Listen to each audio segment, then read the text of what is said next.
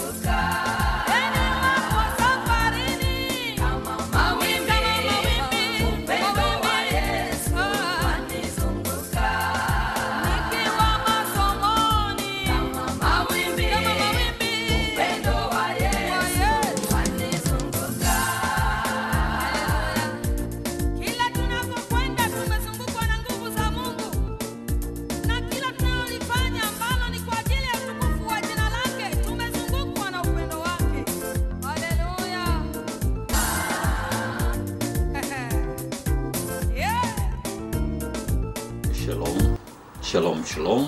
Hii ni idhaa ya Kiswahili ya Radio BLM, yani Bible Learners Ministries, inayokuhudumia kupitia mitandao, ikikuletea vipindi na matangazo mbalimbali na namna ya kusoma neno la Mungu au kusikiliza neno la Mungu, yani Biblia takatifu. Wapendwa wana wa Mungu, karibu kwenye kipindi hiki murwa kabisa, kipindi kinachoangazia ushuhuda wake Nyisake Chaula, dada katika Yesu Kristo. Ushuhuda wa kuvutia mno ambao kila mwanadamu aliyezaliwa na mwanamke na bado yungali hai anastahili kusikiliza. Biblia takatifu katika kitabu cha Wakorintho wa kwanza sura ya 2 mstari wa 9. Kitabu cha Wakorintho wa kwanza sura ya 2 mstari wa 9. Lakini kama maandiko yasemavyo, hakuna aliyeona, hakuna aliyesikia, hakuna aliyewaza kile ambacho Mungu amekiandaa kwa ajili ya watu wampendao. Mstari wa 10. Lakini Mungu amekidhihirisha kwetu kwa njia ya Roho wake. Roho huchunguza kila kitu, hata mambo ya ndani ya Mungu. Paulo anazungumzia kuhusu hekima ya Mungu iliyoko ndani yake Yesu Kristo. Soma sura yote wa Korintho wa kwanza sura ya 2.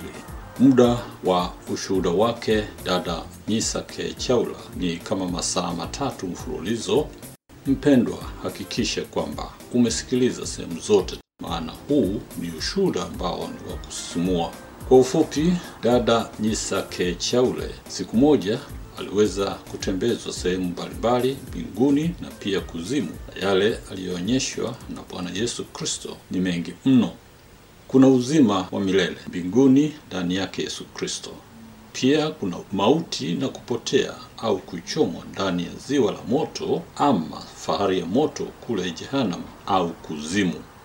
Mwenzangu, chaguo ni lako na wakati ni sasa. Unaposikiliza huu ushuhuda, msikilize kwa makini dada Nyisake Chaula. Bwana Yesu asifiwe. Ninamshukuru Mungu kwa ajili ya siku ya leo. Amen. Bwana Yesu asifiwe. Ninamshukuru Mungu kwa ajili ya siku ya leo. Amen. Jioni njema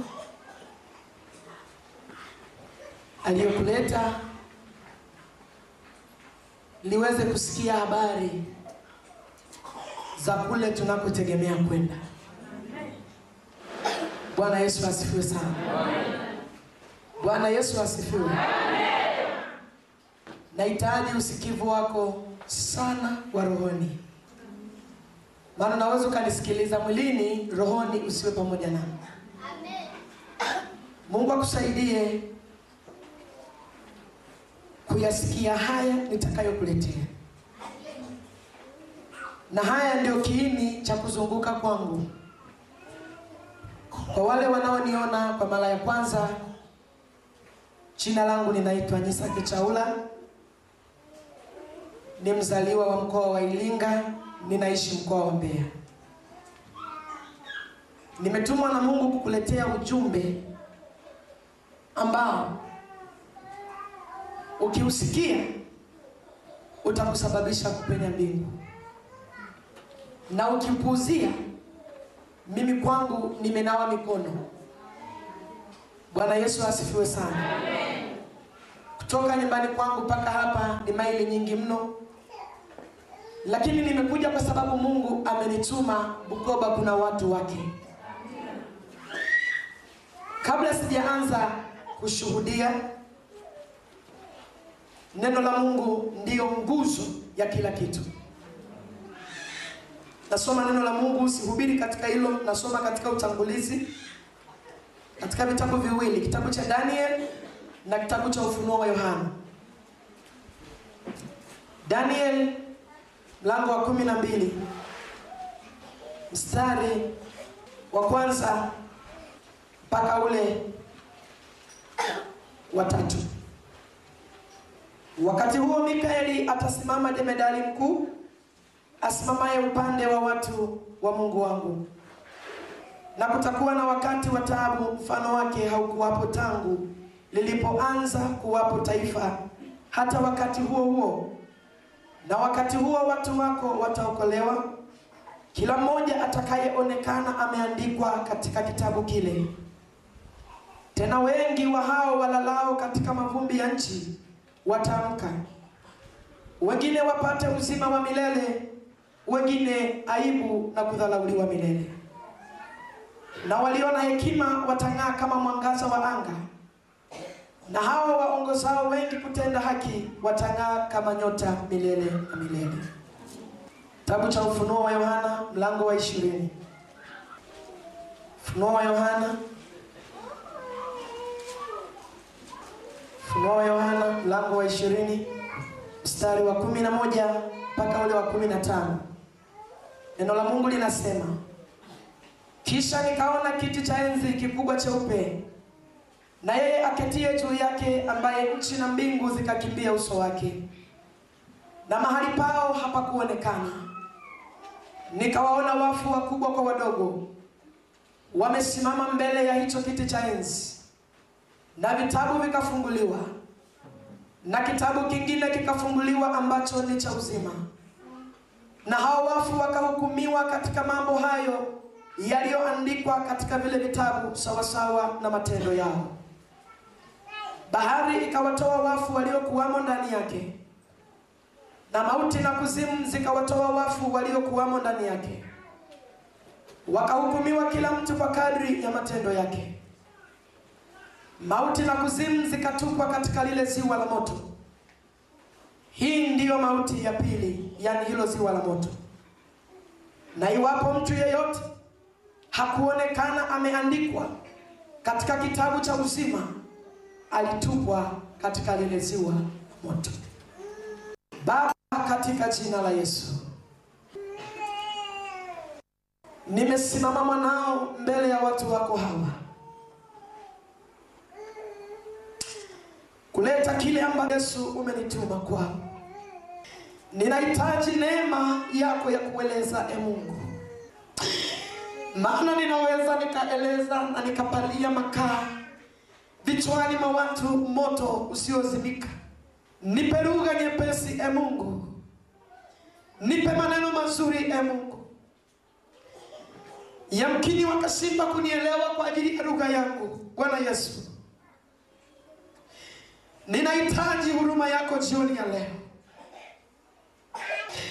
Ninahitaji uwezesho wako jioni ya leo, katika jina la Yesu Kristo wa Nazareti aliye hai. Roho Mtakatifu, agano lako na mimi ni kuwa pamoja nami kila lisimamapo. Simama Mungu, eleza siri hii kwa watoto wako.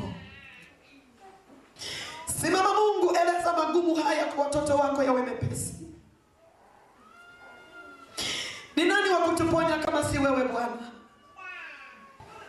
Ni nani wa kutuhurumia kama sio wewe Mungu? Akili zetu zimezoezwa mambo ya kawaida. Mungu, ninaomba huruma yako jioni ya leo. Huruma yako jioni ya leo juu ya binti huyu. Huruma yako jioni ya leo juu ya baba huyu. Huruma yako jioni ya leo juu ya mama huyu. Mungu, katika jina la Yesu wa Nazareti, jidhihirishe kwake kama baba. Jifunue kwake kama Mungu mwenye huruma. Funua ukweli huu Mungu aweze kujua. Bwana Yesu, ninahitaji neema yako sasa. Ninahitaji Bwana ukamate kinywa changu katika jina la Yesu. Wako wengine watakaosikia kwa kupitia mikanda hii. Mungu, usipungukie neema yako. Shetani usiyetamani watu kuona wanaingia mbinguni, shetani unayesababisha roho ya ukaidi, shetani unayesababisha roho ya hukumu, huna mahali pa kupeleka wana wa Mungu. Huna mahali pa kupeleka kanisa. Toka kwa jina la Yesu, kwa huyo kijana, kwa huyo binti, roho ya kutokuamini toka kwa jina la Yesu. Mungu, ninaita pendo lako. Bwana Yesu, ninakuhitaji. Anza nami, maliza nami Bwana, kwa utukufu wa jina la Yesu. Amen. Bwana Yesu asifiwe. Ujumbe huu ninaokuletea si ujumbe wa kusoma kama unavyoweza kuamini. Si ujumbe wa kusikia au kuelewa mtu alipokuwa akieleza au kusoma kitabu. Ni ujumbe ambao Mungu alinichukua. Nilienda nikaona na lengo la kunirudisha ili niweze kusema na wewe. Ninajua wengi wamekuwa na kauli nzito ya kuzungumza ya kwamba mambo haya ni magumu. Ni nani aliyeenda akarudi? Ibilisi ametafuta uongo kwa ajili ya kunasa roho za watu wengi, kwamba hakuna aliyeenda akarudi ili aweze kusema ni nini kilichopo. Mungu ameona usipotee kwa hilo. Mungu alinichukua, ninayesema na wewe. Mungu alinichukua, nikaenda, nimeona, nimerudi. Sasa kile ninachokueleza ni kile nilichoona. Mahali pengine kulingana na ile hali niliyoiona, jinsi ilivyo, huwa ninakosa ustahimili. Napoona machozi yananitoka ni kwa sababu najua ni nini kinachokwenda kutokea. Bwana Yesu asifiwe sana. Tulikuwa tukifanya mkutano pale nyumbani kwetu Mbeya. Sasa kawaida ya ule mkutano wa Injili, kuna kawaida moja ya kutafuta waombaji watakaoingia kuomba kwa ajili ya mkutano. Sasa mkutano wa Injili ulipokuwa ukiendelea, mimi na wenzangu mabinti 10 tulichukuliwa tukaingia kwenye chumba cha maombi. Tukazamia huko kwenye maombi, tukawa tukiendelea kuomba usiku na mchana kwa ajili ya ule mkutano, ili Mungu aokoe na kuthibitisha nguvu yake. Ninakumbuka tulipokuwa tunaendelea na yale maombi, mwenzetu mmoja akatoa wazo kwamba si vema tukaendelea kukaa kwenye chumba cha maombi bila kujua kwenye mkutano nini kinaendelea. Ni vema tukagawana, kwa sababu tuko 10, wengine waende waone kile kinachoendelea kule katika ulimwengu wa roho, ili tuwe na hoja ya kumwambia Mungu, na wengine wanapoendelea kuomba. Tulikubaliana na ile hoja. Mimi nilikuwa ni mtu wa kwanza kwenda kwenye mkutano, maana mkutano wetu ulikuwa na vipindi vitatu: asubuhi, jioni na usiku. Bwana Yesu asifiwe. Nilipokuwa nimefika ule mkutano wa usiku, tukafanya mkutano, tukawa tumerudi kwenye chumba chetu cha maombi. Tulipokuwa tunaendelea na maombi, watu waliozama kwenye maombi wanajua kwamba kazi ya maombi ni kazi ambayo inahitaji nguvu. Tulipokuwa tunaendelea na maombi, baadaye tukajisikia miili yetu imechoka, tunahitaji kupumzika. Tulipokuwa tumepumzika, mimi usingizi mzito sana ulinifunika, sijui wenzangu. Nilipokuwa nimelala, kwetu Mbeya kuna baridi. Ghafla nikakuta ule usingizi umepaa. Nikisema usingizi umepaa, nadhani Watanzania wenzangu mnanielewa. Nikakuta usingizi haupo tena. Nikafikiri kwamba inawezekana ni kwa sababu ya baridi ya Mbeya. Nikajifunika mablanketi, lakini usingizi sikupata tena. Wakati huo wenzangu wote wakiwa wamelala usingizi mzito. Nikiwa katika hali hiyo, nikawaza kwamba niombe, lakini sikusikia kuomba. Kusoma neno sikusikia, nikabaki nimekaa katika hali hiyo. Ndipo nikasikia sauti ya mtu ikiniita. Ile sauti ikasema, Nyisake. Iliponiita nikafikiri labda kuna mwenzangu ameniona kwamba niko macho, sasa anataka niamke tuendelee kuomba pamoja naye. Nilipotazama wenzangu nikakuta wote wamelala usingizi. Ile sauti karudia tena, ikaita, Nyisake. Iliponiita jina langu, wazo likanijia kwamba inawezekana kuna mtu nje ya hii nyumba tulimo, labda ameniona, labda dirishani au kwenye upenyo wa mlango. Sasa anataka nitoke nimfungulie. Nikanyanyuka, nikaenda mahali pa mlango kufungua, sikuona kitu. Ila nilikutana na giza zito, maana ulikuwa ni usiku wa manane. Hakuna hali yoyote ya watu kutembea wala wanyama, ni hali ya utulivu, hali ya usiku, giza limefunika nchi. Nikafunga mlango, nikarudi tena kukaa pale. Ile sauti ikaniita tena mara ya 3, Nyisake. Iliponiita mara ya 3, nikaitika. Nilipoitika, ile sauti ikasema, nimekuchagua uwe mtumishi wangu.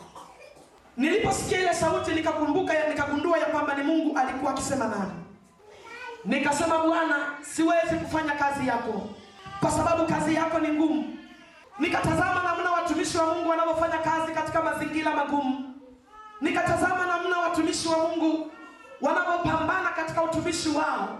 Sikutamani, nikasema hapana, siwezi kufanya. Kujitetea kwangu kwa mara ya kwanza nikasema siwezi kwa sababu umri wangu haunitoshi kufanya kazi yako. Ile sauti ikasema, nimekuita uwe mtumishi wangu. Mkumbuke mtumishi wangu Yeremia, nalimuita tangu tumboni mwa mama yake. Hakufanya ile kazi kwa sababu alizoea, alifanya kwa sababu mimi Mungu nilikuwa ndani yake. Pamoja na ile sauti ya Mungu kusema nami hivyo, nikasema, Bwana, tafuta mtu mwingine, mimi siwezi. Nikaendelea kubishana naye, tulibishana naye kwa muda mrefu. Ninabishana naye huku ninalia, nikiogopa kazi ya Mungu ilivyo. Baadaye zile kelele zikawainua dada mmoja, kumbe akawa nasikia mahojiano yangu na Mungu yaliyokuwa akiendelea. Akaniambia, Nyisake, ikiwa Mungu amekuita huna sababu za kukataa. Basi tukaamka tukaendelea kuomba, ile sauti ikakoma. Tulipoendelea kuomba, basi hatukulala tena mpaka asubuhi kulipopambazuka.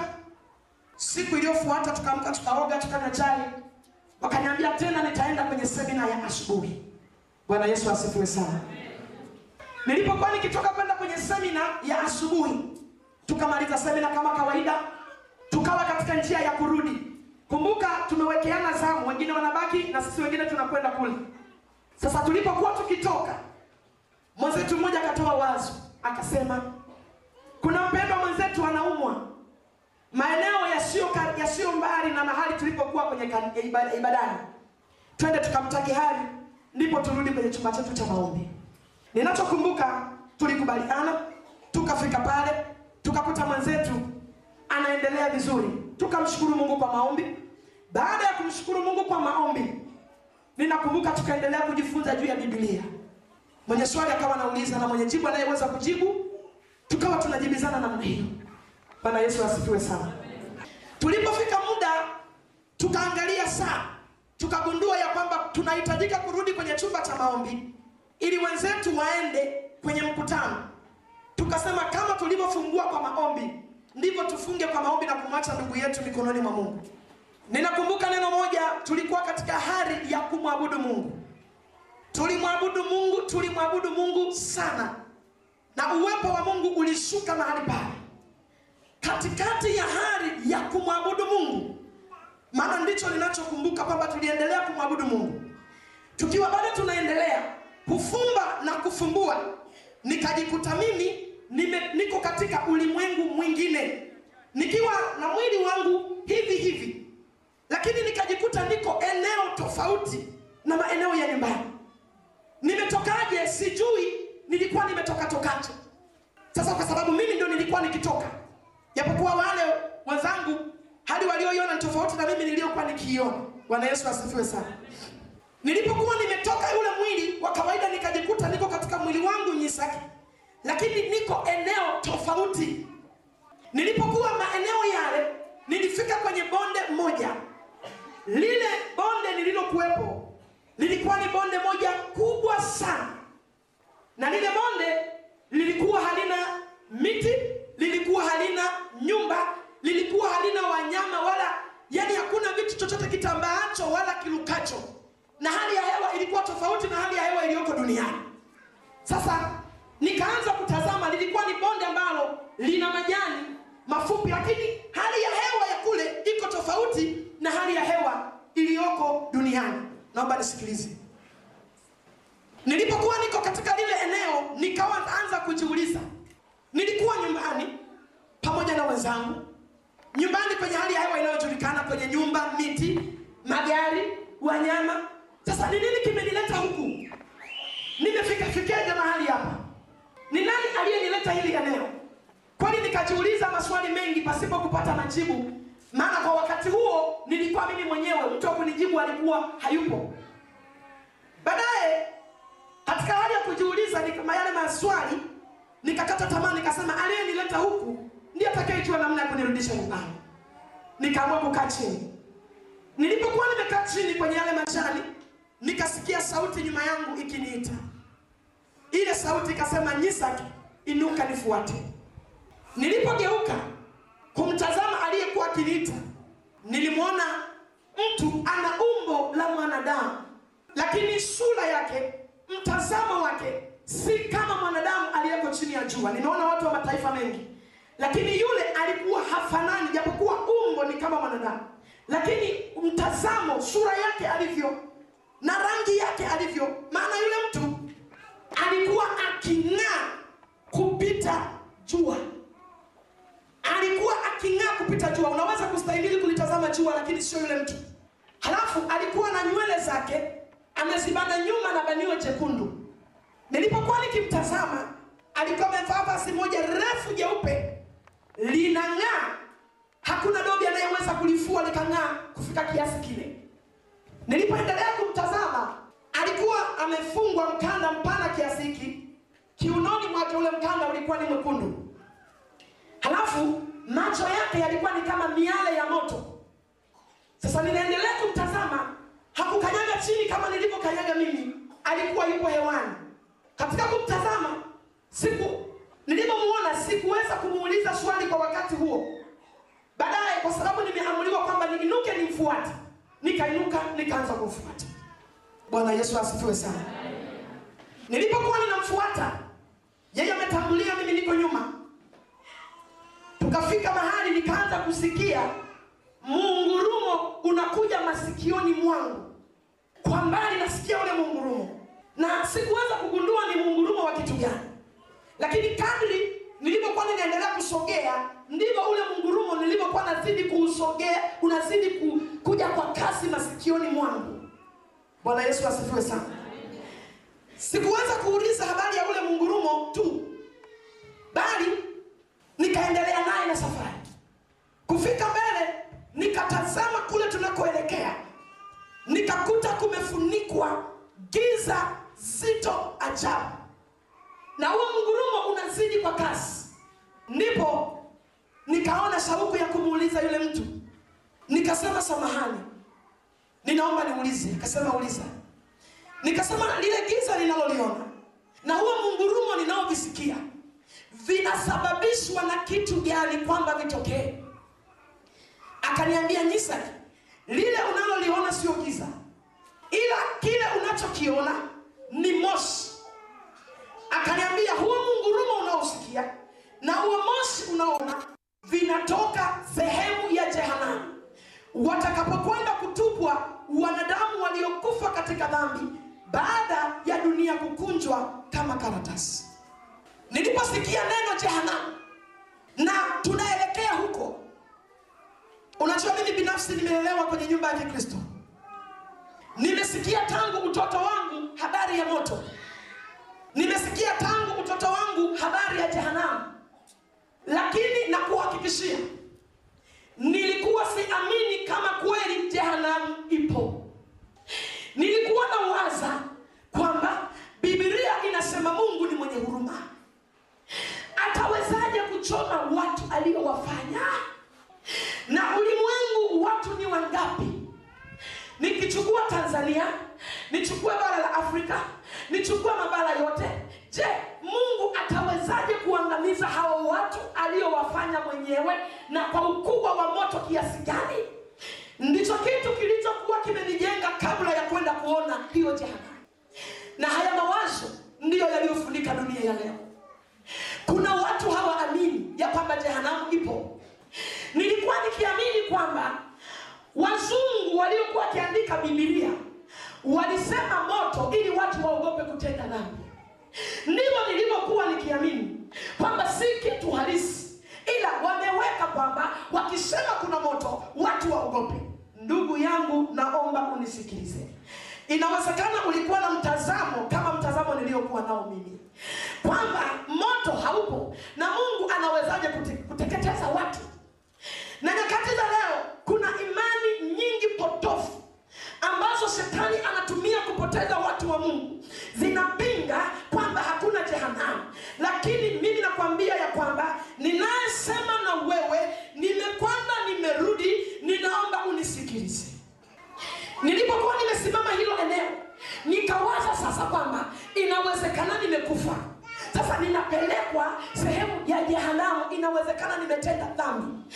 Nikadondoka miguuni mwa yule malaika, nikaomba sana kwa kulia kwamba yule mtu anirudishe nyumbani.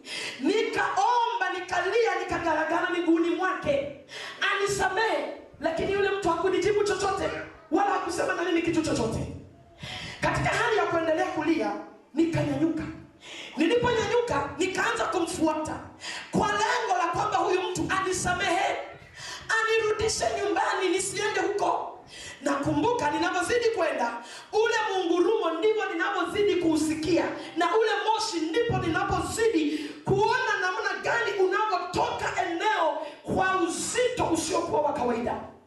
Naomba Roho Mungu anipe lugha na kauli ya kuzungumza na wewe ili upate kunielewa.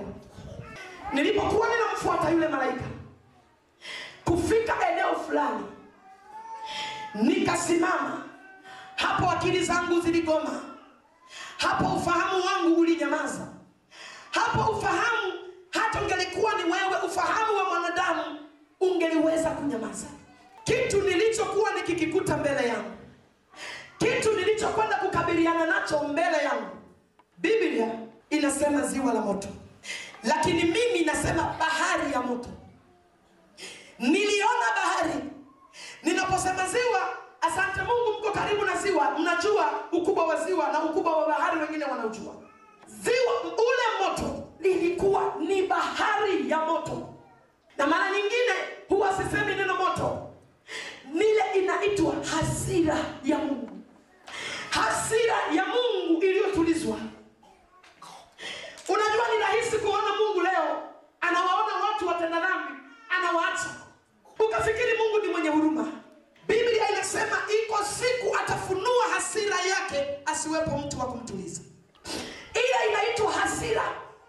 Nilitazama huko sioni mwisho. Nilitazama huku sioni mwisho. Nilipotazama mbele sioni mwisho. Ila ninapozungumza ni pale ambapo upeo wa macho yangu ulipoishia. Ule moto, inawezekana umezoea kuona moto ukiyeyusha dhahabu ukaufananisha. Inawezekana umezoea kuona moto ukiyeyusha misitu ukaufananisha. Ni moto usiofanana. Ulikuwa ni moto wa ajabu. Ule moto ulikuwa unalipuka mlipuko wa hali ya juu usiokuwa wa kawaida. Ulikuwa ukilipuka unapanda juu, unakwenda kutengeneza milima kama mawimbi makubwa kama milima. Lile wimbi linajifiringisha, linakwenda kujitupa upande wa pili. Litakapokwenda kujitupa huo upande, mungurumo utakaotokea hapo, mwanadamu huwezi kusimama mbele ya hasira ya Mungu. Na hayo mawimbi halitokei wimbi moja kama kawaida ya ziwa mnavyoweza kuona mawimbi. Linainuka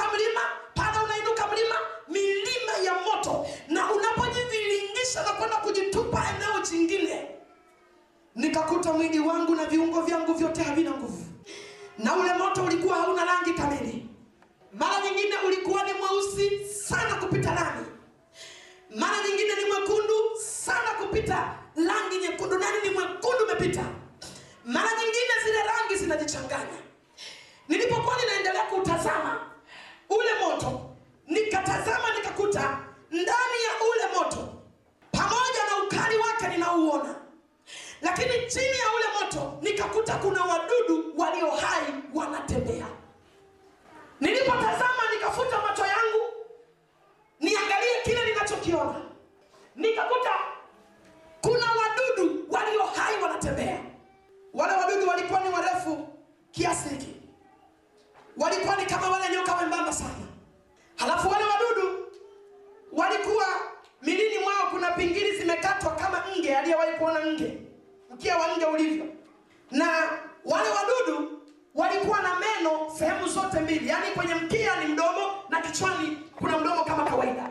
Wanaweza wakajitembelea kote na kote. Huku ni kichwa na huku ni kichwa. Na ndani ya mdomo mmoja kulikuwa na meno mawili. Meno ambayo yana urefu unaofanana na biki.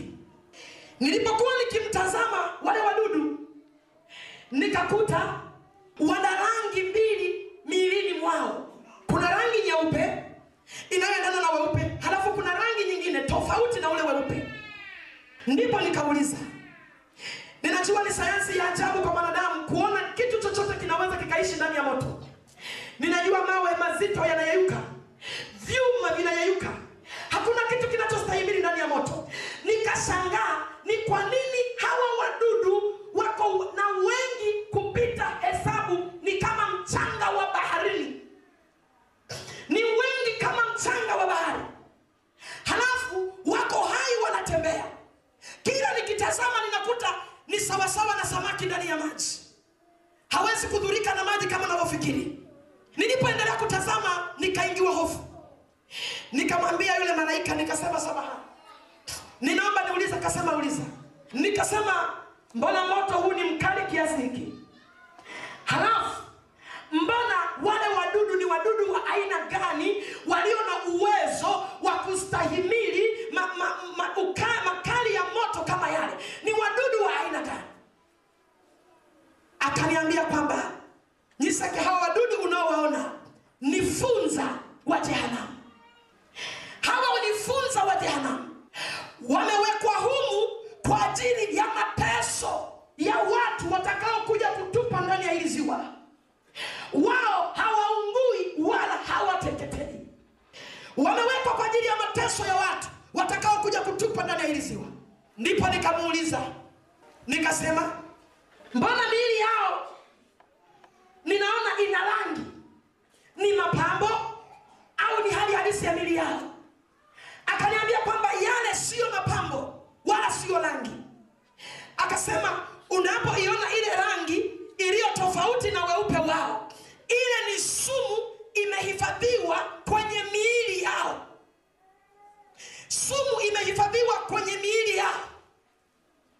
Akaniambia, akasema unavyoyaona hayo meno, ukali wake yana uwezo wa kutoboa hata fuvu la kichwa cha mtu. Yakisha kutoboa, wanatokeza upande wa pili. Yaani wanatoboa halafu wanapita, wanatokeza upande wa pili. Na wakisha kupita upande wa pili, mahali walipopita wanamwachia mwanadamu sumu kali inaendelea kumtesa. Na huku mateso ya moto yanaendelea kumtesa vibaya, na huku mauti ikiwa imekamata mikononi mwa Mungu. Nilipotazama ile hali, nikalia kwa uchungu sana.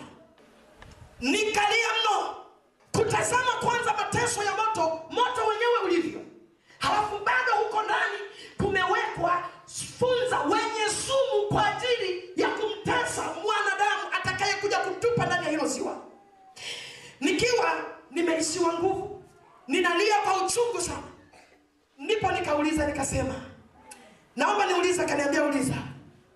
Nikasema mbona tukiwa nyumbani tunaambiwa kwamba jehanamu kuna watu wanaoungua? Mbona hii jehanamu haina watu wanaoungua? Akaniambia kwamba wanawaambia kweli, lakini tambua ya kwamba wakati watu wao wakuja kutupa ndani ya hili ziwa bado. Kumbuka ya kwamba Mungu alipokuwa anaweka jehanamu, hakuweka kwa ajili ya mwanadamu awaye yeyote yule. Jehanamu haikuumbwa kwa ajili ya mwanadamu. Jehanamu haikuumbwa kwa ajili ya mtu yeyote. Akasema kama Mungu angeligundua ya kwamba jehanamu watakuja kutupa wanadamu, mateso angeliyapunguza. Maana Mungu ana huruma na wanadamu. Mateso makali haya unayoyaona na shida iliyoko huko ndani, Mungu aliweka kwa ajili ya shetani na malaika wake walioasi mbingu. Kama Mungu angegundua ya kwamba kuna watu watakaokuja kutupa ndani ya hili ziwa, angepunguza mateso. Lakini ukali wa hayo mateso yalikuwa ni kwa ajili ya shetani na malaika zake. Hilo neno likaniuma kwamba mateso ya moto hayakuwa kwa ajili yako. Jehanamu ile haikuwa kwa ajili yako. Yuko aliyeandaliwa. Na ni kwa sababu ya shetani ndio maana mateso ni makali kupita kawaida. Hayaelezeki, hayajulikani ni mateso ya aina gani, ya ukali wa aina gani.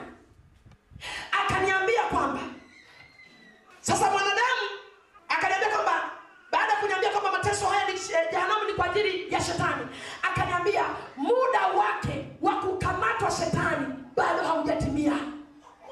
Ukifika wakati wake wa kwenda kukamatwa huko dunia kuzima alikotupwa, ukisha kufika wakati wake wa kuja kutupa ndani ya hili ziwa pamoja na malaika wake alioasi nao, wakisha kutupa ndani ya hili ziwa, ndipo wale wote sasa waliomfuata na kumsapoti ndipo watakapokuja kutupa ndani ya hili ziwa.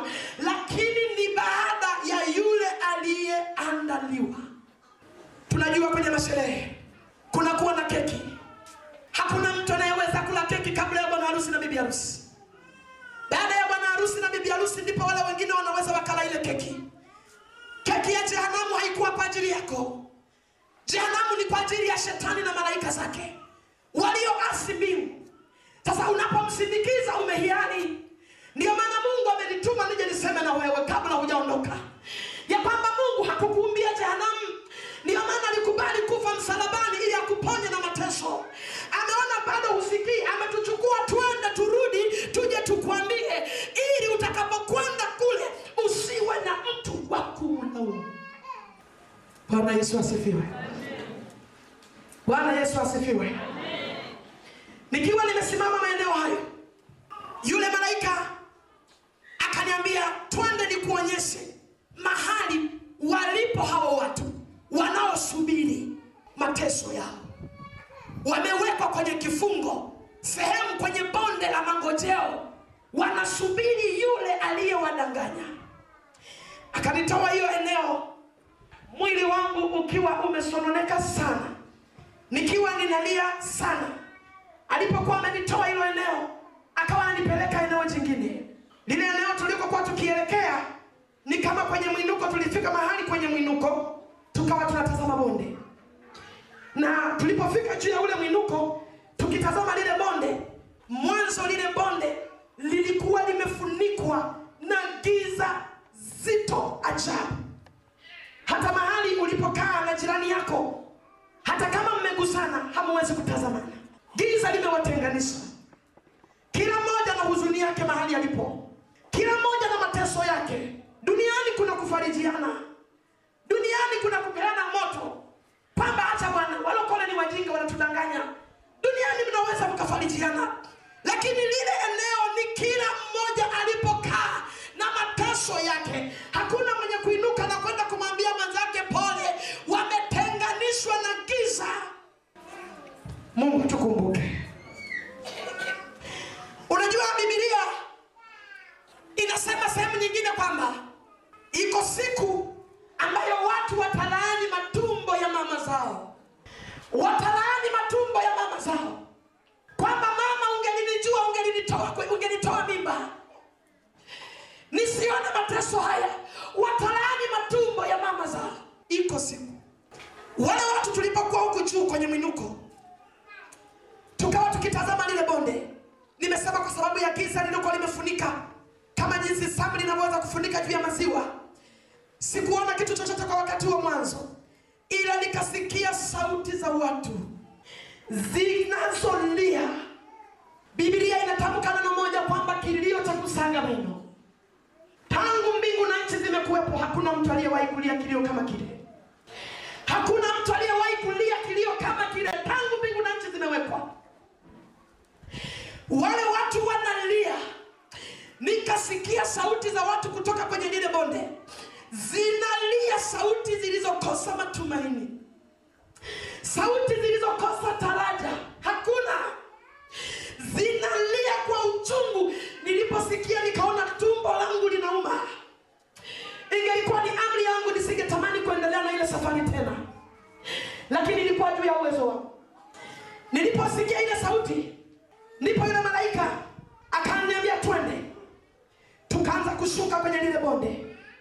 Tulipokuwa tunashuka kwenye lile bonde, ndipo lile giza lilipokuwa likijivuta. Giza likajivuta likaondoka lote. Giza lilipoondolewa juu ya lile bonde, macho yangu yalishuhudia mabilioni kwa mabilioni,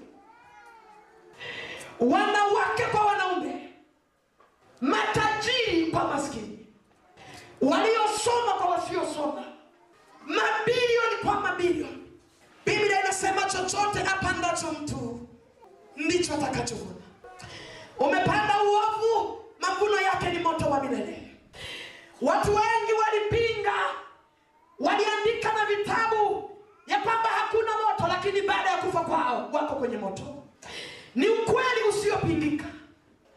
Wale watu mabilioni kwa mabilioni, wenye watu wa kila hali, watu wa kila hadhi, watu wa kila lika, wanasubiri mshahara. Biblia inasema mshahara wa dhambi ni mauti.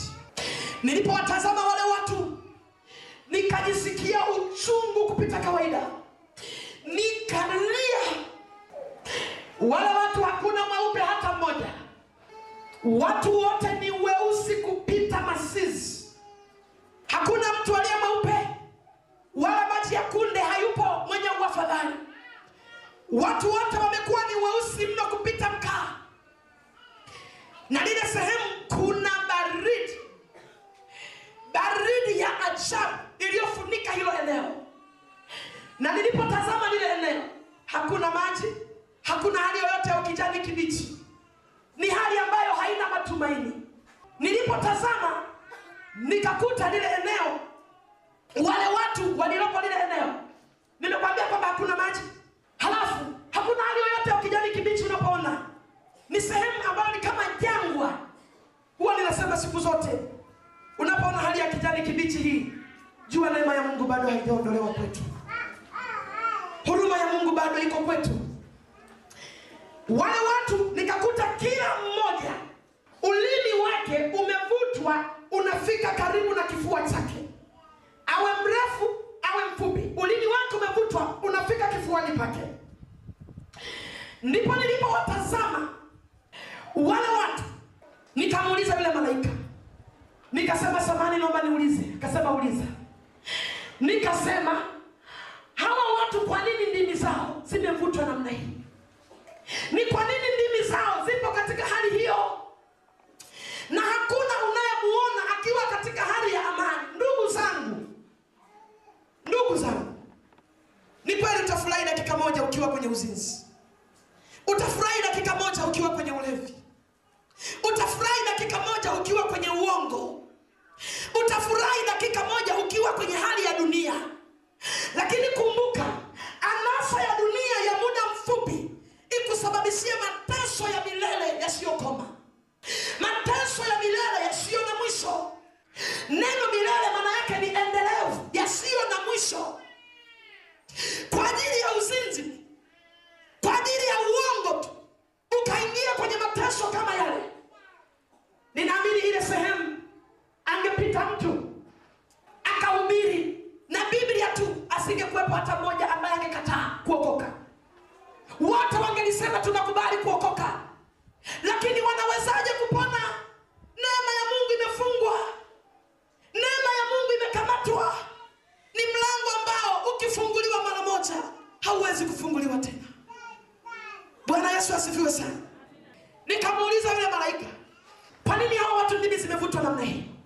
akaniambia kwamba unapoiona hii eneo hakuna maji, hakuna hali yoyote inayoweza kusababisha hawa watu wakanywa maji, na kiu walionayo ni kiu ya adhabu. Ni kiu, sio kiu sawasawa na mlionayo duniani, ni kiu ya adhabu. Hivi wanavyolia kwa muda mrefu, hakuna maji, wanatafuta maji ya kunywa hawana, wanatafuta hata tone la maji hawapati. Wanapolia kwa muda mrefu, linapokuja kudondoka tone moja la chozi, wanazisogeza zile ndimi, wanalamba machozi yao, ndiyo maji yao milele na milele. Kumbuka waliingiza mabomba nyumbani mwao kuepuka adha ya maji.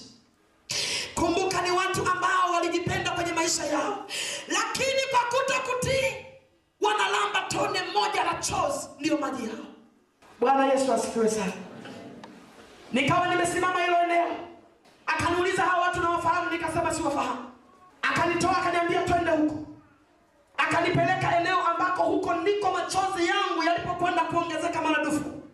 Huko nilikwenda kuwakuta ndugu zangu wa damu, huko nilikwenda kuwakuta watu ninaowafahamu, tena wengine ambao hata vifo vyao kwenye misiba yao zinazotawala ni pambio kwamba huyu ni mtakatifu, tutakwenda kumkuta mbinguni. Nikawakuta jana. Biblia inasema mawazo yenu si mawazo yangu, njia zenu sio njia zangu. Ni rahisi kumficha Mungu kile ufanyacho, ni rahisi kumficha wanadamu, ni rahisi. Ni rahisi kumficha mchungaji wako kile unachokifanya, lakini mwisho wa yote liko pepeto ambalo hakuna mwenye akili anayeweza kuvuka hapo. Hakuna mwenye ufahamu wa kawaida anayeweza kuvuka hapo. Tulipofika lile eneo, mtu wa kwanza kunionyesha alikuwa ni babu yangu upande wa mama. Ninafika pale na mkuta babu. Yule babu duniani alikuwa ni mwinjilisti, mtumishi wa kanisa. Kabla sijazaliwa ametumikia kanisa. Kabla sijazaliwa anafanya kazi ya Mungu, na watu walimtambua ya kwamba ni mtumishi fulani, yuko maeneo fulani. Kumbe njia zake wanadamu walizitambua kwamba ni njema, kumbe amefarakana na Mungu. Itakufaa nini umfiche Mungu ili mwanadamu akuone ni mwema? Yuko Mungu anayejua kuangalia ndani ya moyo. Yuko Mungu anayejua kuchunguza. Mungu amenituma kwako nikwambie, yule babu alizikwa kwa heshima. Siku ya kifo chake alizikwa kwa heshima. Wachungaji, maaskofu walikuwepo kwenye msiba wakijua ni mtumishi wa Mungu. Wamefurika hapo. Hata ukiingia mtu unalia wanakwambia nyamaza, imba wimbo, huyu ni mtumishi wa Mungu, tutamkuta mbinguni. Zikalala kwaya zinakesha, zinapokezana, watumishi msururu, kila anayesema huyu ni mtumishi wa Mungu anashuhudia ushuhuda. Kumbe matendo yake yalifarakana na Mungu aliye hai.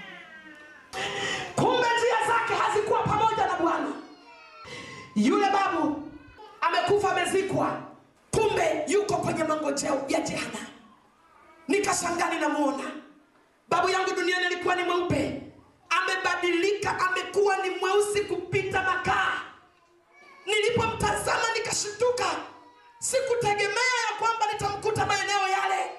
Sikujua ya kwamba nitamkuta maeneo yale kwa jinsi historia yake ilivyokuwa. Sikutegemea. Nikakatika, machozi yakakatika. Babu aliponitazama alilia kwa uchungu mno. Alilia kwa uchungu kupita kawaida. Nikamgeukia yule malaika nikamwambia, mbona huyu alivyokuwa duniani alikuwa ni mtumishi wako, na siku zote ameishi maisha ya kukuogopa, ya kumuogopa Mungu, ndivyo tulivyojua kama wanadamu. Kwa nini namkuta huku wakati tunaambiwa kwamba watumishi wa Mungu sehemu yao ni kwenye uzima wa milele? Akaniambia kwamba ni kweli, alichaguliwa kwa kazi ya Mungu, lakini yeye alijua kwamba ile kazi tofauti. Mungu alipokuwa akimtazama aliona kwamba amemuita amtumikie, lakini yeye akageuza utumishi ule akauweka kuwa ni kazi ya kawaida. Hivyo aliongoza wengine wamuone Mungu, yeye mwenyewe hakutaka kumuona Mungu. Alikuwa tayari kuwahubiri wengine ubovu wa dhambi, lakini yeye mwenyewe dhambi zikawa zimemkalia. Akasema, hamujasoma katika huko duniani katika maandiko ya kwamba tangu ubatizo wa Yohana mpaka sasa ufalme wa Mungu wanauteka wenye nguvu. Hakuna kinyonge wala kidhaifu kitakachojisi. Hamjasoma? Nilipomtazama babu yangu nikaendelea kulia kwa uchungu. Hakutamka kitu chochote zaidi ya kulia. Hakutamka kitu kingine zaidi ya uchungu alionao. Usifikiri kwamba waliokaa mahali pale wamekaa kwa amani. Kuna mateso.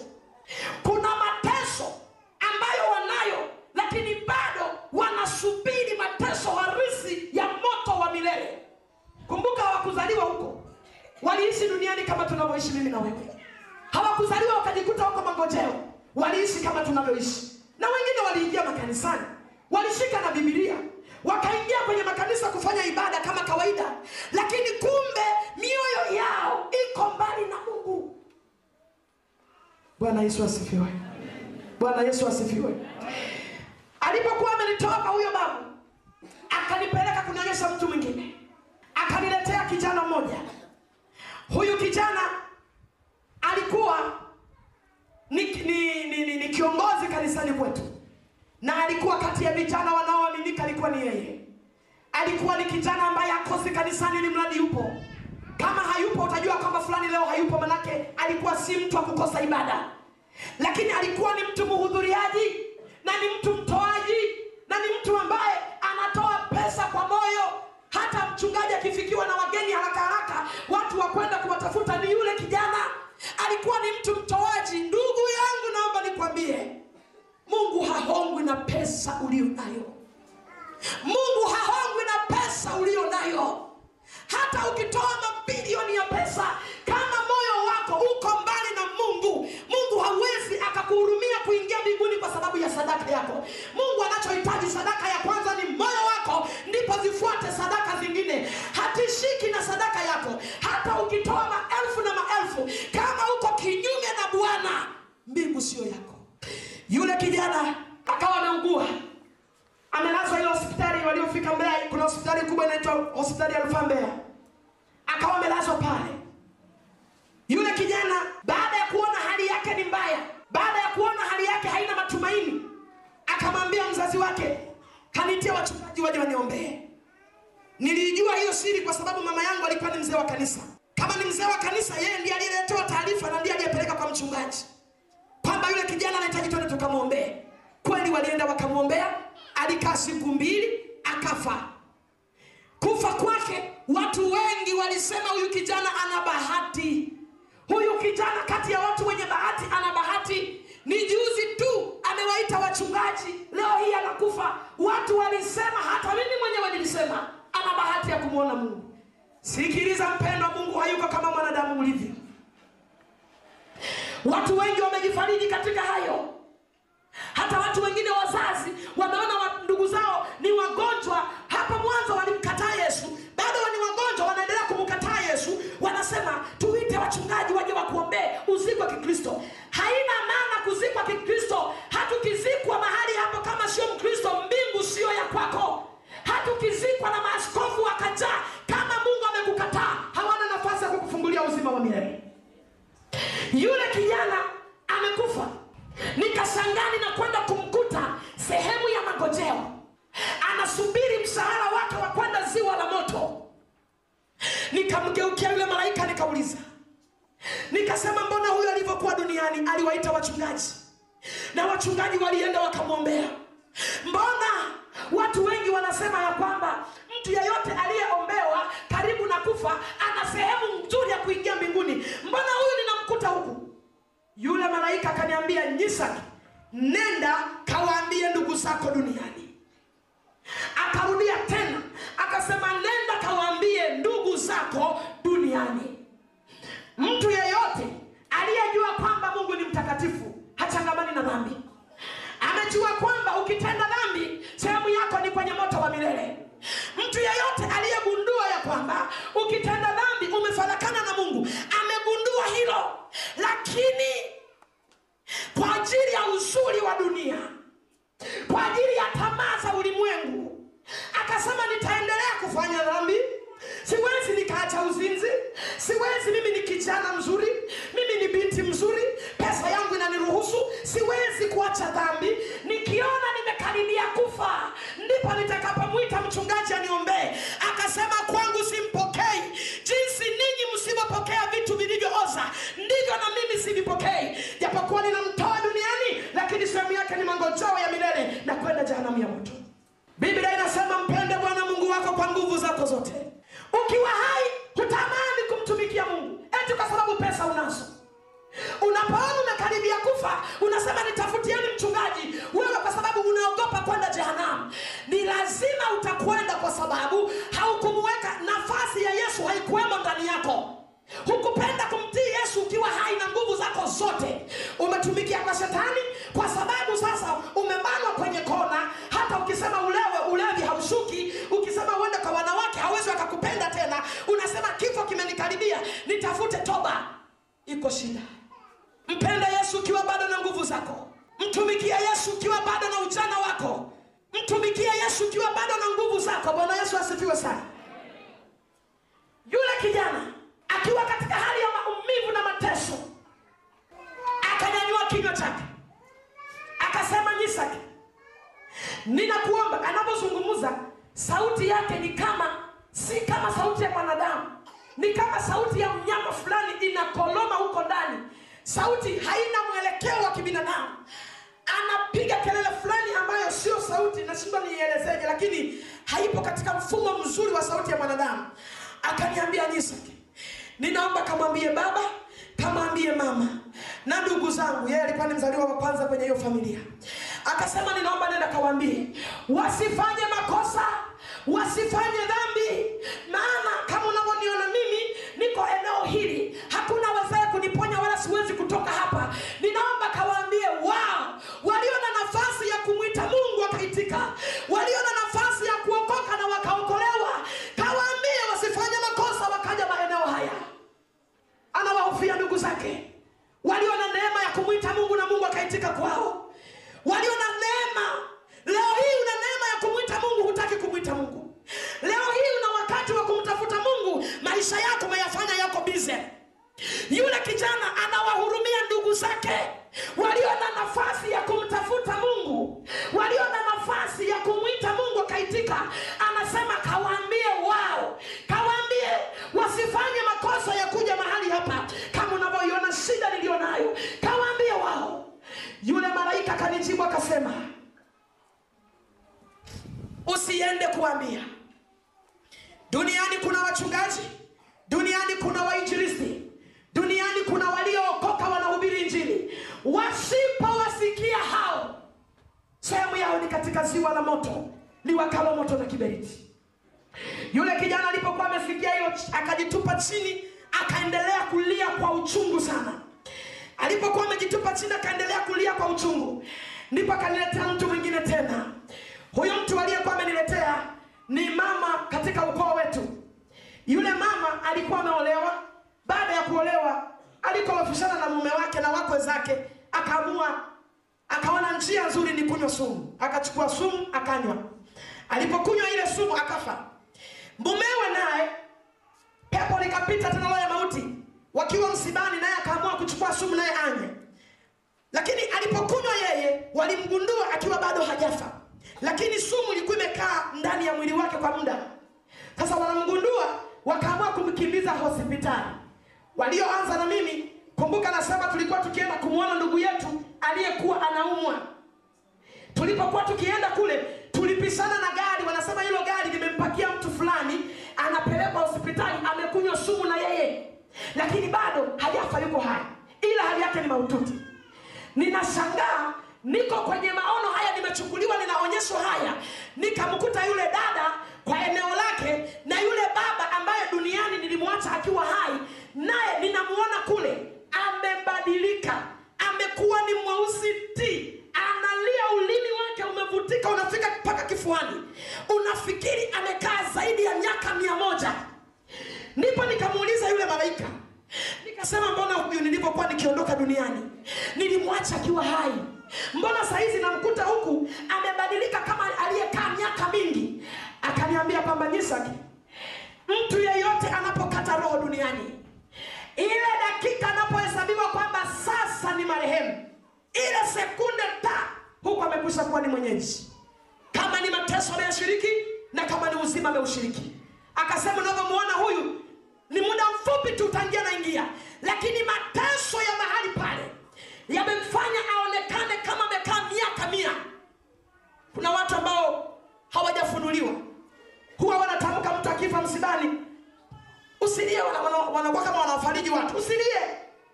Huyu mtu bado anatembea mpaka kizipa ndipo anapofika kule, bado yuko njiani anatembea, machozi yako yanamzuia. Nataka nikwambie hizo ni akili za kibinadamu na ufahamu wa kibinadamu, lakini kufika mahali pale ni kufumba na kufumbua. Jinsi unavyoweza kuchezesha kope yako ya macho ni kufumba na kufumbua. Uko mbele ya kiti cha hukumu, unaulizwa ulifanya nini duniani. Usifikiri ni safari ya kutembea kama wengine wanavyofikiri. Ni kufumba na kufumbua. Uko kwenye kiti cha enzi, kiti cha hukumu, unaulizwa ulifanya nini duniani. Yule baba amebadilika, unafikiri amekaa hiyo miaka, na laiti angelijua anakokwenda kuko vile, asingethubutu kunywa sumu. Lakini yamefichwa machoni, yamefichwa kama yalivyofichwa kwako unayenisikia leo. Watu wengi wamekuwa wakisema, unajua huyu dada ujumbe wake unatisha mno, ametafuta mbinu ya kutafuta pesa. Wapendwa, yamefichwa machoni pako. Mbinu ya kutafuta pesa sio hii. Ni nani anatamani kuacha watoto wake miezi akawa kutafuta pesa? Hiyo pesa hana na nani? Ni yamefichwa machoni pako, unashindwa kugundua. Ninachotaka nikwambie mpendwa, Roho wa Mungu afunue akili yako, itambue kile ambacho ninasema na wewe. Yamefichwa machoni pako, ndio maana watu wengi wanashindwa kuelewa ukweli. Na watu wengi wako tayari waambiwe uongo ya kwamba mbinguni kule hakuna anayeweza kuingia. Na wengine wanapenda waambiwe uongo ya kwamba huwezi kuokoka ukiwa hai. Utaokokeje ukiwa hai? Utaokoka baada ya kufa. Nataka nikwambie, ukisikia mtu anakuambia maneno hayo, huyo ni adui, tena ni adui kuliko magonjwa ya ukimwi. Mkimbie, kwa sababu baada ya kifo hakuna kuongozwa sala ya toba. Baada ya kifo ni hukumu. Hakuna wokovu baada ya kifo. Na wengine wana imani za ajabu, na hizi naziita imani za ajabu kweli. Wanasema mtu ukifa katika dhambi, ndugu zako walio duniani wanaweza wakatoa sadaka wakakuokoa kule mahali uliko. Ndugu zangu, hakuna sadaka. Hakuna sadaka ya ng'ombe, hakuna sadaka ya pesa, hakuna sadaka ya mali ya aina yoyote inayoweza kukutoa ukishaingia jehanamu. Kama ni hivyo, wengi wangelikuwa wametoka. Kama ni hivyo, wengi wangelikuwa wamekimbia kule, ndugu zao wangelikuwa wamewatoa kwa sadaka zao. Iko sadaka moja tu inayoweza kukufanya usiingie jehanamu, ni sadaka ya damu ya Yesu peke yake aliyekufa msalabani. Hiyo ndiyo inayokufanya ukashindwa kuingia ile sehemu ya mateso. Bwana Yesu asifiwe sana. Akaendelea kunionyesha watu wengi. Nilipoendelea kunionyesha, akafika sehemu akaniambia, Nyisake, umeyaona haya? Nenda nyumbani kawaambie ndugu zako. Kweli nikajikuta nimerudishwa kama nilivyokuambia, ni kufumba na kufumbua. Nikawaambia ndugu zangu. Nilipowaambia, nikaenda sehemu ya semina nikawaambia. Baada ya kuambia, tukarudi tena kwenye maombi. Tulipokuwa tukiendelea tena kwenye maombi, nakumbuka mama yangu alikuja kaniomba siku inayofuata kwamba ninaomba kanisaidie tukamalizie kupanda mahindi, kuna sehemu fulani pamebakia kidogo, halafu turudi kwenye mkutano. Naye pia alikuwa ameokoka, japokuwa kwa sasa amelala. Ninajua iko siku nitakutana naye. Na nikaondoka na mama. Ninajua Roho Mungu alitaka achukue nafasi ya kwenda kuzungumza, ya kwenda kunichukua huko. Bwana Yesu asifiwe sana. Nilipokuwa nimeondoka, tukafika eneo la shamba. Tembea njiani na msimulia mama, ndugu zake, majirani nilivyowaona katika eneo lile. Kufika shambani, nakumbuka nilishika jembe, maana eneo halikuwa kubwa, lilikuwa ni dogo tu. Basi nakumbuka mimi nikawa nachimba yale mashimo ya kupanda mahindi. Nikachimba shimo la kwanza vizuri, shimo la pili vizuri. Ila ninainua jembe nichimbe shimo la tatu, kuna hali fulani ambayo ilipita kama umeme mwilini mwangu. Ghafla hali ya mabadiliko ikaingia. Halafu nikamwambia mama, nimejisikia vibaya ghafla. Akaniambia, endelea kulima. Saizi ni saa 3 asubuhi. Watu wakiona unarudi nyumbani saizi, watafikiri ni mvivu. Tumalizie hapa tukawahi ibada ya mkutano jioni. Kweli sikupenda kubishana na mama. Ninachokumbuka nilinyanyua jembe ili niendelee kuchimba. Lakini katika hali ile ya kunyanyua jembe ili niendelee kuchimba yale mashimo na mama endelee kufukia, nikiwa nimenyanyua hili jembe nikajikuta nimechukuliwa niko eneo jingine tofauti. Nikajikuta niko kwenye bonde fulani. Hili bonde ni tofauti na mabonde lile la jana, au ni tofauti na mabonde yaliyoko duniani. Hili bonde la mara ya pili lilikuwa ni bonde moja kubwa sana. Majani yake mazuri, japokuwa kulikuwa hakuna nyumba, hakuna miti, hakuna wanyama wala ndege. Lakini hali ya hewa ya ile eneo ilinivutia. Nikaipenda. Nikasema hivi, yule malaika wa jana asipokuja kunichukua leo, nitajikalia eneo hili ili nimelipenda. Jinsi hali ya hewa ilivyokuwa nzuri, imetulia kuzuri ajabu. Nikaamua kukaa chini. Ile nilipokuwa nikikaa chini, nikasikia mtu akiniita nyuma yangu. Akaniambia, Nyisake, inuka tufuate. Nilipoinuka, nilipogeuka, nikakuta malaika wawili. Malaika wa kwanza ameshika upanga unaozunguka kama moto. Na wa pili ameshika karatasi, amelikunja. Karatasi ile inaonekana ni kubwa kidogo, amelikunja namna hii kwa urefu, amelishika mkononi. Kwa hiyo hata akiwa mbali unajua yule mtu ameshika karatasi. Basi wakawa wamekuja kunichukua, wote wana hali moja ya kufanana. Waliponiambia tufuate, nikaanza kuwafuata. Wao wametangulia, mimi nawafuata nyuma. Baadaye akili kanijia, hawa wananifahamu mimi ni Nyisake, mbona mimi siwafahamu? Nikasema, samahani, naomba niwaulize majina yenu ni akina nani? Aliyekuwa ameshika upanga akasema mimi naitwa Mikaeli, na aliyekuwa ameshika karatasi akasema mimi naitwa Gabriel. Kwa hiyo nikawa najua huyu ni Mikaeli na huyu ni Gabriel. Tukaendelea kutembea, lakini katika tembea ile wakawa wao wanazungumza lugha ambayo mimi siifahamu. Tumetembea kufika mbele, nikatazama mbele tunapokwenda, nikaona kuna mwanga mzuri ajabu unachipua eneo lile. Mwanga mzuri uliotulia, haufananishwi na mwanga wa jua wala mwanga wa taa za umeme. Ni mwanga wa kipekee. Basi nikasema, naomba niulize, kule tunakokwenda kuna mwanga. Ule mwanga ni kitu gani? Ni kitu gani kinasababisha ule mwanga utokee? Akaniambia, unakotoka ule mwanga unatoka kwenye mji wa Yerusalemu, watakapokwenda kupumzika watakatifu baada ya tabu nyingi duniani. Bwana Yesu asifiwe sana. Moyoni mwangu nikajenga ajenda. Nikikuta nimeingia tu, sitakubali kurudi.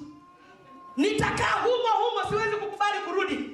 Lakini yalikuwa ni mawazo ya kibinadamu, maana kwenda kwangu hakukuwa ni kwa sababu nimemaliza kazi, ila ni kwa sababu nilikuwa ninapewa kazi ya kuzungumza na wewe. Bwana Yesu asifiwe sana. Tulipokuwa tumeendelea kutembea kufika mbele, nikakuta lango moja. Lile lango ni lango la ajabu. Lile lango mwanzo wake na mwisho wake hulioni, ila unaona ni lango limekwenda, hujui limeishia wapi. Na lile lango ni lango ambalo halijatengenezwa kwa mbao wala kwa vyuma. Kitu kilichotengeneza lile lango limetengeneza kwa vito vya thamani peke yake. Na vile vito vya thamani vilikuwa vikibadili kila aina za rangi. Unajua, baada ya kurudi nikamkumbuka yule mwimba tenzi aliyesema liko lango moja wazi. Lile lango lilikuwa ni lango zuri ajabu. Linabadili rangi nyekundu, nyeupe, blue, njano. Rangi nyingine duniani hapa haziko, lakini kule nikazikuta zinabadili lile lango. Baada ya kuisogea, tukawa tumesogea, malaika wa kwanza wakiwa wametangulia. Tuliposogea, lango likajifunua kidogo. Lilipojifungua lile lango, ndani ya ule mlango pembeni nikakuta kuna mtu amekaa. Yule mtu alikuwa amekaa kwenye kiti. Ni mtu mzuri ajabu. Amevaa vazi lake refu jeupe mpaka miguuni, linang'aa, hakuna dobi awezaye kulifua chini ya jua. Amebana nyuma nywele zake na banio jekundu. Macho yake yanapendeza, anaonyesha sura ya tabasamu nzuri. Nilipomtazama kiti alichokuwa amekalia kilikuwa nacho kinabadili kila aina za rangi kama lile lango linavyobadili. Na kile kiti kilikuwa na vitaili pale chini kiasi kama unaweza kukisukuma. Na vazi lake kwa mbele lilikuwa limefunika, halafu nyuma ndiko nilikotazama nikaviona vile vitaili kwa nyuma. Yule mtu alikuwa ni mzuri mno. Tulipokuwa tukisogea akatabasamu. Ile tabasamu yake ilinifanya nicheke. Niliifurahia tabasamu nzuri, nikacheka nikajisahau kwamba niko eneo gani. Baada ya kusogea pale akaanza kuongea na hawa malaika lugha nisiyoifahamu. Aliongea nao kwa muda mrefu, lugha ambayo mimi nilikuwa sijui, lakini nilijua kwamba hapa wanaongea. Walipoendelea kuongea, nilibaki kutazama majengo ya ule mji. Nilibaki kutazama eneo lile namuna lilivyo. Nilibaki kuangalia hali ya hewa ya eneo lile, majengo yalivyojengwa. Nikagundua ya kwamba ndio maana shetani anafanya vita usiku na mchana kuhakikisha kwamba wateule wasifike hapa, kwa sababu Biblia inasema shetani alikuwa ni malaika. Uzuri wa mbinguni aliujua, raha ya mbinguni aliijua. Sasa alichokosa yeye anataka mimi na wewe tukose. Asante Yesu kwa kifo cha msalabani kwamba tutaingia kwa jina la Yesu, tutaingia. Akatae sikatae, lazima tutaingia kwa jina la Bwana. Kuna lugha moja ninaipenda ya watoto wa sasa hivi, wanasema piga ua galagaza, mbinguni lazima nikafike kwa jina la Bwana. Bwana Yesu asifiwe. Nikagundua shetani kwamba ndio maana anafoka. Mtu akijaribu kuokoka majaribu ya hapo na hapo ili amwache Yesu. Nataka nikwambie kanisa la Mungu, hata majaribu yakija kama moto, hebu songa mbele, mtazama Yesu, usikate tamaa. Liko tumaini, liko tumaini, liko tumaini kule tunakoelekea. Na Ibilisi amegundua hicho. Alichokosa yeye anataka hata sisi tukose. Yesu ametufumbulia hilo fumbo kwa kifo chake. Lazima tukaingia patakatifu kwa damu ya Yesu Kristo. Bwana Yesu asifiwe. Nikagundua kwamba kwa nini Ibilisi anang'ang'ana na wokovu. Yuko tayari kupoteza watu wengi ili asababishe wokovu hauendelei. Anakamata vijana washindwe kuokoka. Wanaposema wokovu ni kazi ngumu, hatuwezi, ni kwa sababu ya kazi ya shetani. Nikatazama yale majengo. Majengo yameinuka. Ukitazama jengo hili ni dhahabu tupu kuanzia chini mpaka juu. Ukitazama jengo jingine ni vitu. Mimi sio mtaalamu wa madini. Angekuwa ni mtaalamu wa madini angejua ni vitu gani vilivyotengeneza yale majengo. Vingine kuanzia chini mpaka, hakuna mbao, hakuna bati, hakuna simenti, hakuna mchanga. Jengo lolote ukiona limeinuka ni vitu vya thamani vimeinuliwa. Unajua Biblia inasema tutakapofika mbinguni tutayaona mambo ambayo tangu kuzaliwa jicho lako halijawahi ona, tangu kuzaliwa sikio lako halijawahi sikia, mambo ambayo Bwana amewaandalia wampendao. Bwana Yesu asifiwe. Kaza buti. Haleluya. Tunajua yule tuliyemwamini. Yale majengo yalikuwa ni mazuri mno. Alipomaliza kuongea na akainuka, akatupa mikono kama ishara ya kutusalimia. Alipotupa mikono kama ishara ya kutusalimia, akaenda mbele. Ninaposema akaenda akafungua eneo jingine, usifikiri alitoka mlango huu akafungua hapo. Ni eneo refu. Lakini kule, na mimi siku ile Mungu alinionjesha kutembea kama malaika wanavyotembea. Nilikuwa sitembei kwa hatua hizi, na mimi nilionja namna ya kutembea kama malaika, namna wanavyotembea. Bwana Yesu asifiwe. Ni eneo unaposikia mbingu ni kubwa. Bwana Yesu asifiwe sana. Akatoka akaenda kufungua mlango mwingine. Alipofungua ule mlango, na ule mlango nao una hali ile ile ya kubadilisha rangi, lakini lile lango la ndani lilikuwa limepungua kidogo ukubwa. Unaweza kaona mwanzo wake na mwisho wake tofauti kidogo na lile la nje. Alipofungua mlango yeye akarudi, akakaa kwenye kiti chake kule tulipomkuta. Alipokuwa amerudi, sisi tukaendelea. Akaingia malaika wa kwanza kwenye lile lango, akaingia malaika wa pili. Mimi ninasifuata. Nilipokanyaga tu ardhi ile, eneo lile, kuangalia kilichomo ndani, akili zangu zilinyamaza kwa muda.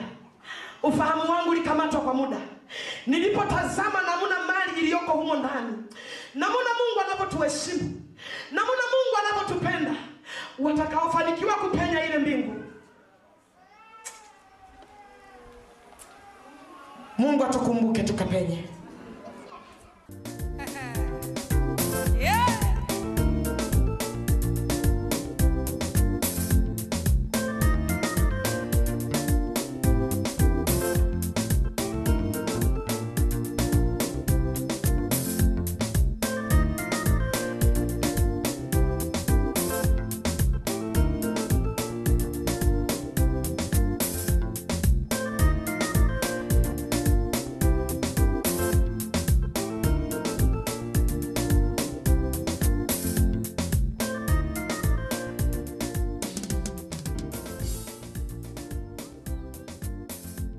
Hii ni idhaa ya Kiswahili ya Radio BLM inayokuhudumia kupitia mitandao, ikikuletea vipindi na matangazo mbalimbali na namna ya kusoma neno la Mungu au kusikiliza neno la Mungu, yani Biblia Takatifu.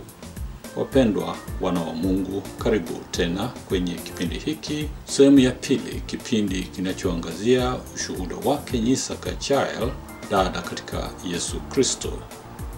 Hii ni sehemu ya pili ambayo ni ushuhuda wake, ushuhuda wa kuvutia mno, ambao kila mwanadamu aliyezaliwa kutoka tumbo la mamake anastahili kusikiliza na kukata shauri.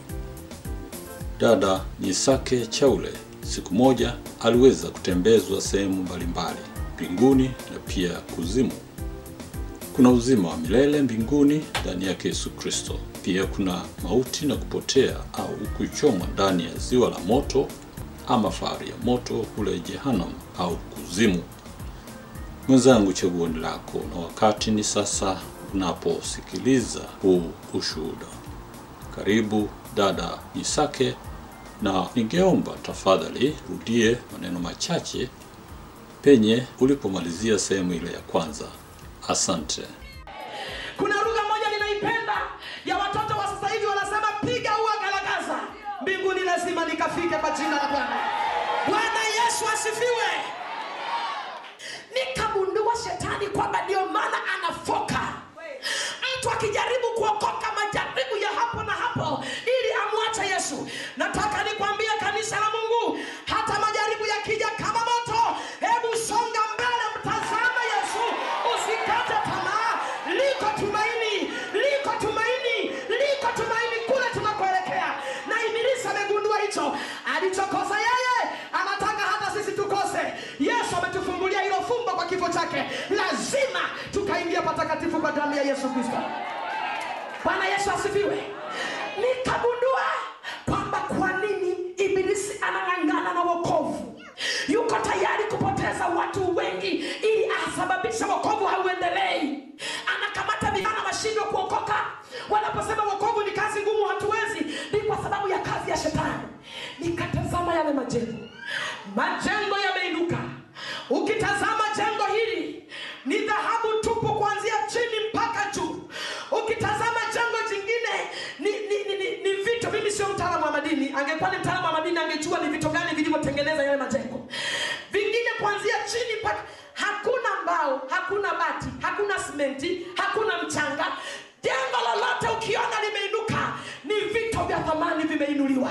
Unajua Biblia inasema tutakapofika mbinguni tutayaona mambo ambayo tangu kuzaliwa jicho lako halijawahi ona, tangu kuzaliwa sikio lako halijawahi sikia, mambo ambayo Bwana amewaandalia wampendao. Bwana Yesu asifiwe. Kaza buti. Tunajua yule tuliyemwamini. Yale majengo yalikuwa ni mazuri mno. Alipomaliza kuongea nao, akainuka akatupa mikono kama ishara ya kutusalimia. Alipotupa mikono kama ishara ya kutusalimia, akaenda mbele. Ninaposema akaenda akafungua eneo jingine, usifikiri alitoka mlango huu akafungua hapo.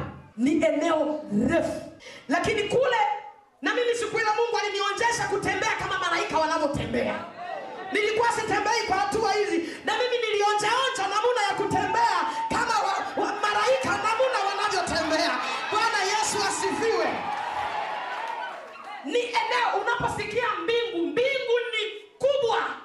Bwana Yesu asifiwe sana. Akatoka akaenda kufungua mlango mwingine. Alipofungua ule mlango, na ule mlango nao una hali ile ile ya kubadilisha rangi, lakini lile lango la ndani lilikuwa limepungua kidogo ukubwa. Unaweza kaona mwanzo wake na mwisho wake tofauti kidogo na lile la nje. Alipofungua mlango yeye akarudi, akakaa kwenye kiti chake kule tulikomkuta. Alipokuwa amerudi, sisi tukaendelea. Akaingia malaika wa kwanza kwenye lile lango, akaingia malaika wa pili. Mimi ninafuata, nilipokanyaga tu ardhi ile, eneo lile, kuangalia kilichomo ndani, akili zangu zilinyamaza kwa muda. Ufahamu wangu likamatwa kwa muda. Nilipotazama namna mali iliyoko humo ndani, namna Mungu anapotuheshimu, namna Mungu anapotupenda, watakaofanikiwa kupenya ile mbingu, Mungu atukumbuke tukapenye. Lile jengo lilikuwa ni jengo kubwa ajabu. Mapana yake, marefu yake yako sawa. Ni jengo lililopanda juu hujapataona. Ukitazama sakafu yake, sijajua yale madini ni madini ya aina gani. Sakafu yake inang'aa kupita vioo vya duniani. Kuta zake zinang'aa kupita vioo vya duniani. Paa lake linang'aa kupita vioo vya duniani. Kwa hiyo lile jengo, sakafu yake ni madini, kuta zake ni madini, paa lake ni madini. Yanang'aa kupita vioo vya duniani. Nilipokuwa nikitazama lile jengo, nikakuta ndani ya ule mji hakuna mtu hata mmoja, ila nilikuta viti vimepangwa maeneo yake. Viti vingi ajabu. Hatukihesabu kwa hesabu za kidunia vitakwisha, viti bado vipo. Viti vingi vimepangwa, safu ya kwanza, safu ya pili na safu ya tatu. Sio kama kimepangwa kimoja kipita pili. Yaani eneo hili limepangwa viti vingi, halafu pakapita mstari, vikapangwa viti vingi, pakapita mstari na sehemu nyingine tena. Na vile viti vyote vilikuwa vinabadili aina za kila aina za rangi. Kila kiti kimoja kinabadili, yani vinabadili kila aina za rangi. Halafu vina vitairi kama nilivyosema pale chini. Halafu nikashangaa kuona nyuma ya kila kiti kuna herufi moja tu ya jina. Kama ni AA, kama ni BB, kama C, kama D, kama kila kiti kina herufi yake. Na herufi zile zimeandikwa kama mtu ameandikia rangi nyekundu au damu mbichi ambayo haijakauka. Vimeandikiwa zile herufi. Sasa kila kiti kina herufi yake. Mtu mmoja aliniuliza, sasa mbona wakina A tuko wengi, wakina B tuko wengi, tutajueje? Akili ya Mungu haisi kama akili ya mwanadamu, na akili ya Mungu haichunguziki. Yeye ni Mungu. Mpaka kakufanya wewe ulivyo, ujue yuko zaidi yako wewe. Bwana Yesu asifiwe sana. Mpaka kakufanya ulivyo, akafanya na mwanadamu atengeneze vitu vya ajabu, ujue yeye ni zaidi yako. Ninampenda sana Yesu. Bwana Yesu asifiwe sana. Bwana Yesu asifiwe. Nilipokuwa nikitazama vile viti, mle ndani nilikuta pia kuna mwanga mzuri sana. Lakini sikuona balbu ya umeme, sikuona taa, sikuona kitu chochote kinachosababisha ule mwanga. Lakini ni mwanga mzuri mno. Nikauliza, huko ndani mbona kuna mwanga sioni taa? Akaniambia kwamba taa ya mji huu ni mwana kondoo uliyemkuta mlangoni. Bwana Yesu asifiwe sana. Nikabaki nimesimama ile. Akaanza kunitembeza kwenye vile viti. Alinitembeza kama tungelikuwa tunatembea kwa hatua hizi za duniani, mpaka leo ningekuwa bado niko eneo lile la viti vingi na bado sijamaliza. Lakini tulitumia roho ya wepesi. Tulikwenda tulirudi, tukamaliza. Lakini ni kama sekunde moja tukawa haijakamilika, lakini tumetembelea kila aina ya kiti na nimerudi nimesimama pale mbele. Nilipokuwa nimesimama pale mbele, nikamuuliza. Nikasema mbona hili jengo ni kubwa na sioni mtu yeyote, na limetengenezwa kwa kiwango hiki? Maana mimi nilijua limetengenezwa ndio mwisho wa matengenezo, hakuna matengenezo mengine. Nikamwambia limetengenezwa kwa kiwango hiki, limeandaliwa kwa ajili ya kitu gani? Yule malaika kaniambia kwamba Nyisake, mahali hapo unapopaona pameandaliwa na bado panaendelea kuandaliwa. Hapajafikia level inayostahili kuwepo mahali hapa, bado panaendelea kutengenezwa. Akaniambia ni mahali ambapo parapanda ya mwisho ikipigwa, watakatifu wa duniani wakiondoka, wakikutana na watakatifu walioko huku, ndiko mahali ambapo watakuja mahali hapa kwa ajili ya harusi ya mwana kondoo milele na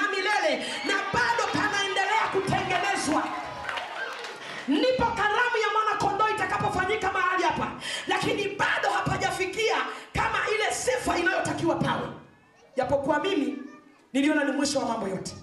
Bwana Yesu asifiwe sana. Nikauliza nikasema, basi ninaomba kiti kimoja nijaribishe nikalie. Akaniambia viti vya huku utakalia ukishakushinda ya dunia. Maana yake kwa lugha hiyo sasa hivi huwezi ukakalia. Utakalia ukishakushinda ya dunia. Akanitoa lile eneo. Na kulikuwa na manukato mazuri sana mle ndani. Alipokuwa akinitoa, akaenda kafungua mlango mwingine tena. Alipokuwa anafungua ule mlango mwingine tena, nao ni vile vile mlango unaobadili kila aina za rangi. Japokuwa ukubwa ulikuwa umetofautiana kama niliposema hapo mwanzo. Bwana Yesu asifiwe sana. Baadaye akanipeleka sehemu ya bustani. Unajua Mungu ni mwana mazingira mzuri sana. Kabla hajamuumba Adam na Hawa alitengeneza mazingira. Bwana Yesu asifiwe sana. Kabla hajamuweka Adam na Eva alitengeneza mazingira. Kama Mungu ni mwana mazingira mzuri, hata uliokoka unatakiwa uwe mwana mazingira safi. Bwana Yesu asifiwe sana. Bwana Yesu asifiwe. Nilipelekwa kwenye bustani. Ile bustani ni nzuri hujapata sikia. Ile bustani ni kubwa. Majani yake duniani sijapata kuyaona. Majani yake ni kama mtu amepita anayapunguza kila dakika. Halafu hakuna hata doa la uchafu mahali pale.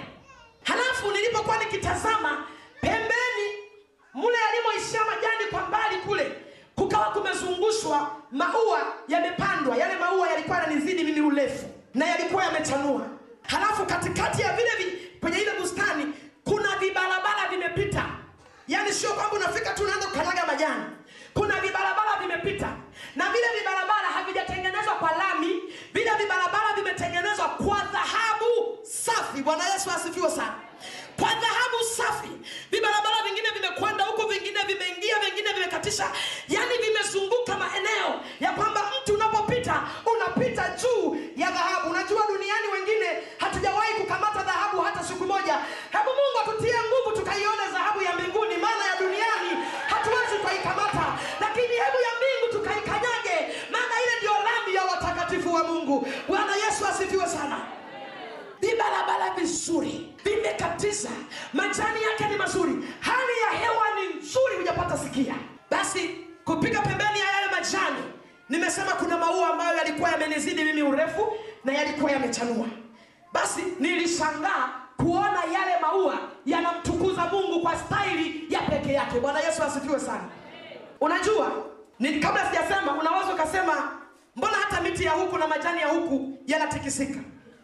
Miti ya huku au majani marefu ya huku yanatikisika kulingana na upepo unakoelekea. Upepo ukipuliza huku unakuta matawi yamelalia huku. Upepo ukipuliza huku matawi yamelalia huku kwa sababu ya upepo. Lakini kule mbinguni hakuna jua, hakuna baridi, hakuna upepo, hakuna joto ya kidunia. Hali iliyoko huko ni hali ya kimungu Mungu. Bwana Yesu asifiwe sana. Sio sawa na hali ya duniani. Handkerchief kule haziko, wala makoti ya kuvaa joto kule hayako. Hali iliyoko kule Mungu ametengeneza special kwa ajili ya watakatifu walioamua kujikana na kwenda kuiona mbingu. Bwana Yesu asifiwe sana.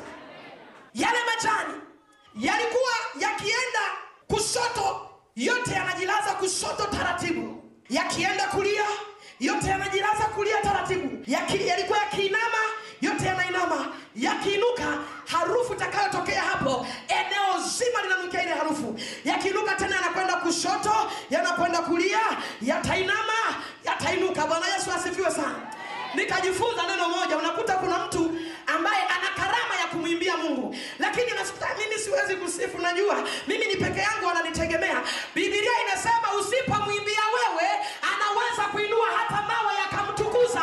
Yeye ni Mungu asiyeshindwa. Ni Mungu wa kusifiwa. Ni Mungu wa kusifiwa.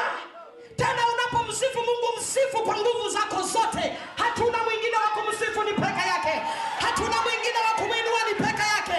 Hatuna mwingine wa kumtukuza, ni peke yake. Yeye peke yake ndiye wa kumsifu, aliyetukomboa kwa damu ya thamani. Haleluya! Bwana Yesu asifiwe. Yale majani nikatamani ningelikuwa na kamera ya kidunia nipige, niwaonyeshe wapendwa, lakini haiwezekani. Mungu alipiga kamera ya huku ndani nikwambie. Bwana Yesu asifiwe sana. Jina la Bwana libarikiwe. Matokeo yake nikamwambia naomba ua moja nichume niwage na kutembea nao. Akaniambia maua ya huku hayachumiki. Bwana Yesu asifiwe. Maua ya huku hayachumiki. Nikamwambia, sasa hii bustani imetengenezwa, mimi asili yangu napenda sana maua. Nikasema hii bustani imetengenezwa namna hii, nzuri kiasi hiki, halafu sioni mtu yeyote anayekaa hapa. Ni nani? Pametengenezwa kwa ajili ya kitu gani? Akasema hii bustani imetengenezwa kwa ajili ya utukufu wa Mungu. Bwana Yesu asifiwe sana. Nikalikumbuka neno moja nikiwa kwenye ile bustani. Nikasema kwenye vile viti nimeambiwa nitakalia viti baada ya kushinda. Sasa kuna uwezekano mkubwa nikarudi nyumbani tena kama nilivyorudishwa juzi. Sasa nikija kufika huku kikweli kweli, tarehe na parapanda ikipigwa ndani yangu ya kuniita, unajua, nikasema nitatamani niende kwenye ile bustani nigalegale uchovu wote wa dunia, hali zote ambazo nimepambana nazo, nigalegale kwenye ile bustani.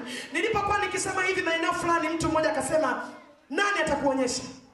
Unajua utakuwa ni mgeni, unasubiri malaika akupeleke. Biblia inasema duniani tu wapitaji, duniani tu wageni, duniani. Ndio maana unakuta, unajua mimi nimetoka Mbeya, nimekuja hapa Bukoba. Mahali ninapowekwa, nikiwekwa kwa mchungaji nakaa hapo, nikitolewa kwa mchungaji twende hapa, nitaenda hapo. Lakini mwenyeji wa Bukoba atakatisha, atakwenda huko, atakatisha, ataenda huko, maana vinjia vyote anavijua. Sasa duniani hapa sisi ni wageni, ndio maana hatuko bize kwenye mambo ya dunia, hatuko bize kwenye ulevi, hatuko bize kwenye mambo ya uzinzi. Tu wageni, tumeambiwa tukae stendi, Yesu anakuja, tunasubiri parapanda. Haleluya! Tumeketishwa hapo, tunasubiri parapanda. Ukisema kwenye uzinzi hatumo, ukisema kwenye ulevi hatumo, tunasubiri parapanda. Subiri tufike nyumbani kwetu, huko ndiko kwenye kelele. Subiri tufike nyumbani kwetu. Haleluya! Tufike nyumbani kwetu. Waswahili wanasema ujanja ya samaki sio nchi kavu. Ukitaka ujue samaki anajua kuogelea, muweke baharini, ndipo utakapokuwa kijua kelele za samaki zilivyo na kupiga mbizi kwa samaki kulivyo. Tutakapofika mbinguni, nyumbani kwetu, nyumbani kwetu, nyumbani kwa Baba yetu, nyumbani ambako tuna hamu na shauku ya kupaingia, nyumbani kuingia. Wengine ambao wamekubali kupigwa kwa ajili ya Bwana, usife moyo. Wako wengine wanakung'uta kwa ajili ya Injili, usife moyo. Wametengwa kwa ajili ya wokovu, usife moyo. Wanatukanwa kwa ajili ya wokovu, usife moyo. Wametengwa na jamii na familia kwa ajili ya wokovu, usife moyo. Iko siku ya kufutwa machozi, iko siku ya kuyasahau, iko siku tutakapoyasahau yote. Yerusalemu mpya. Haleluya! Nikaukumbuka ule mstari katika Injili, katika kitabu cha ya Isaya 35 mstari ule wa 8, anasema hivi, na hapo patakuwa na njia, na njia nayo itaitwa njia ya utakatifu. Wasio safi hawatapita juu yake, bali itakuwa ni kwa ajili ya hao wasafirio. Wajapokuwa wajinga hawatapotea. Wajapokuwa wajinga hawatapotea. Nikutie moyo kanisa la Mungu, usiogope matukano yao. Watu wengine wamevunjika mioyo kwa sababu ya kutukanwa, eti walokole ni wajinga, waliookoka hawana akili. Usife moyo, hayo ni mafuta yetu. Kama mwanzilishi wetu Yesu alitukanwa, hayo ni mafuta ya watakatifu. Usife moyo kuwa mjinga, lakini hatutapotea kamwe nyumbani kwa Baba yetu. Nilipokuwepo hilo eneo, akanitoa akanipeleka sehemu nyingine. Tulipokuwa tukienda kufungua ule mlango, alipokuwa akienda kufungua, maana yeye ndiye alikuwa anafungua, mimi nilikuwa ni mtu wa kuingia. Nilipokuwa anaenda kufungua ule mlango, kabla hatujafika eneo la kufungua ule mlango ulipo, nikasikia sauti za watakatifu, sauti za watu waliotoka kwenye dunia ya dhambi, sauti za watu waliotoka kwenye ulimwengu wa mateso, zikimsifu Mungu. Alipofungua ule mlango, nilikwenda kukuta mabilioni ya watakatifu. Unajua watu wengine dunia ina wababaishaji wengi. Watakatifu wapo, ndio aliyopendezwa nao. Watakatifu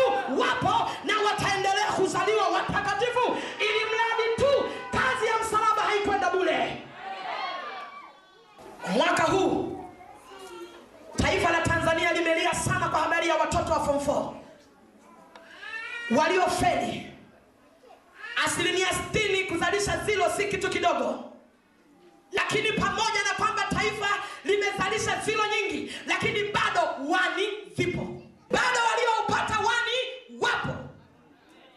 Bwana Yesu asifiwe sana. Hata kama 60% wote wamepata zilo, lakini waliopasua pepa wapo. Hata kama dunia hii imejaa udhalimu wa kila aina, lazima tupasue mbingu kwa damu ya Yesu. Lazima tupaingie patakatifu kwa jina la Yesu. Lazima iwe isiwe, lazima tukapenya ile mbingu kwa jina la Yesu. Siku zote unapoona original ipo, hata fake ipo. Bwana Yesu asifiwe. Haleluya. Usiseme fake imeenea, original haipo. Ipo. Tena pure, ambayo Mungu anaitafuta, ambayo Mungu anaitegemea. Sikiliza nikwambie kitu kimoja. Mtakatifu, usivunjike moyo. Usivunjike kulingana na hayo unayoyapitia kwa jina la Bwana. Kuna msemo unasema hivi: kama Tanzania au mkoa fulani ulikuwa na kiwanda kizuri kilichokuwa kinazalisha huko nyuma, kilikuwa kinazalisha sana huko nyuma, lakini kikaja kikafungwa, kikainuka kiwanda kingine ambacho hakizalishi sana kama kile, lakini ni kiwanda, ubora wake unabaki kwenye kiwanda kinachozalisha. Kiwanda kilichokufa kimekufa na kiwezi kuzalisha tena. Kiwanda kinachozalisha ndicho bora, kwa sababu bado kinatoa malighafi, bado kinatoa malighafi ambazo watu wanazihitaji. Bwana Yesu asifiwe. Ndio maana ya usemi wa kusema watakatifu walioko duniani, hawa bado wanaendelea kuzalisha vitu vya kimungu. Hao ndio walio bora na hao ndio Mungu amependezwa nao. Bwana Yesu asifiwe sana. Nilikwenda kuona lile eneo.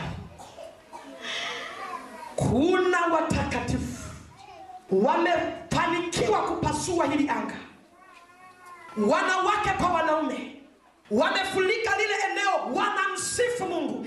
Nilipowatazama wale watu, wamevika mavazi marefu meupe, hakuna dobi awezaye kuyafua chini ya jua. Wamevikwa mikanda yao kiunoni mwao miekundu. Lakini nilipotazama nikakuta wengine wamefungwa mikanda miwili, wengine mmoja. Lakini ukitazama nywele zao, si mwanaume si mwanamke. Hakuna mwenye nywele ya kipindi kama yangu. Wote nywele zao ni ndefu, wamezibana nyuma na banio jekundu. Hakuna mrefu sana, hakuna mfupi sana, wote ni level moja. Hakuna mnene wala mwembamba, wote ni hali moja. Wana sura ya aina moja, wanamsifu Mungu. Hujapata ona. Ila nikakuta wengine kuna tofauti, mikanda miwili, wengine mkanda mmoja. Ndipo nikataka nijue, maana nikiangalia nyuso zao sura yao ni moja, nikiangalia nywele zao wote wamezibana nyuma na mabanio mekundu, nikiangalia mavazi yao, lakini kwenye mikanda kuna tofauti. Nikasema ninaomba niulize, kuna tofauti gani kati ya waliovaa mikanda miwili na waliovaa mkanda mmoja? Kuna tofauti ipi? Mbona nikitazama nyuso zao sio ni tofauti? Akaniambia ni kweli, ukitazama nyuso zao huwezi kuona tofauti, lakini katikati yao unaowaona waliokuwa wamevaa mikanda miwili, maana yake hao walipokuwa duniani walikuwa ni wanawake, na waliovaa mkanda mmoja hao walipokuwa duniani walikuwa ni wanaume. Lakini wote wanaposongea hapa ni mabibi harusi safi wa bwana harusi mmoja tu aliyetuposa kwa damu ya thamani. Haleluya! Wote ni mabibi harusi, wanamsubiri bwana harusi aliyewaposa kwa damu ya thamani, aliyepasua anga kati ya wanaume, akakubali kutuposa katika hali ya uovu, katika hali ya dhambi, akajitoa muhanga kwamba nitawanunua kwa gharama yoyote. Akasema wote ni mabibi harusi. Bwana Yesu asifiwe. Bwana Yesu asifiwe. Bwana Yesu asifiwe. Nilipofika hapo nikasema, akili yangu ikawa na nyamaza, nasema Mungu unastahili. Wale watu walikuwa wakisifu, wakipunga mikono yao namna hii, wakirudisha mikono yao, watakapoinama na kuinuka, wanamsifu Mungu. Laiti ningelijua ile lugha na mimi ningejichanganya kidogo na mimi nisifu. Lakini sikujua lugha yao. Wanapunga mikono watakapoinama, watakaposujudu ni mpaka chini. Wanamtukuza aliyewafanya wapenye ile anga. Kuingia mbingu si lele mama, kuingia patakatifu si lele mama. Wameshindwa wenye vyao vyao, wameshindwa wenye pesa zao, wameshindwa wenye elimu zao, wameshindwa wenye utajiri wa dunia, lakini wao wamepenya, wanamtukuza Mungu. Nikabaki nimesimama lile eneo nikisikiliza namna wanavyoimba. Akainuka mtu mmoja kwenye lile kundi, akawa akija kwetu. Nikamtazama, amevaa mikanda miwili, lakini kwa maelekezo niliyopewa nikajua huyu alipokuwa duniani alikuwa ni mwanamke, lakini simjui, maana amevikwa mwili wa kule, simjui sura ya kule imevikwa, mimi simjui ni nani. Lakini alipokuwa akisogea, Mungu alikuwa anataka kunieleza ya kwamba kila kabila, kila lugha, kila jamaa, kila taifa na kila ukoo unaokubali ya kwamba Yesu ni Bwana na Mwokozi kwenye maisha yao, wana nafasi kwenye uzima wa milele. Hata kabila langu mimi na Kikinga tuna nafasi kwenye uzima wa milele.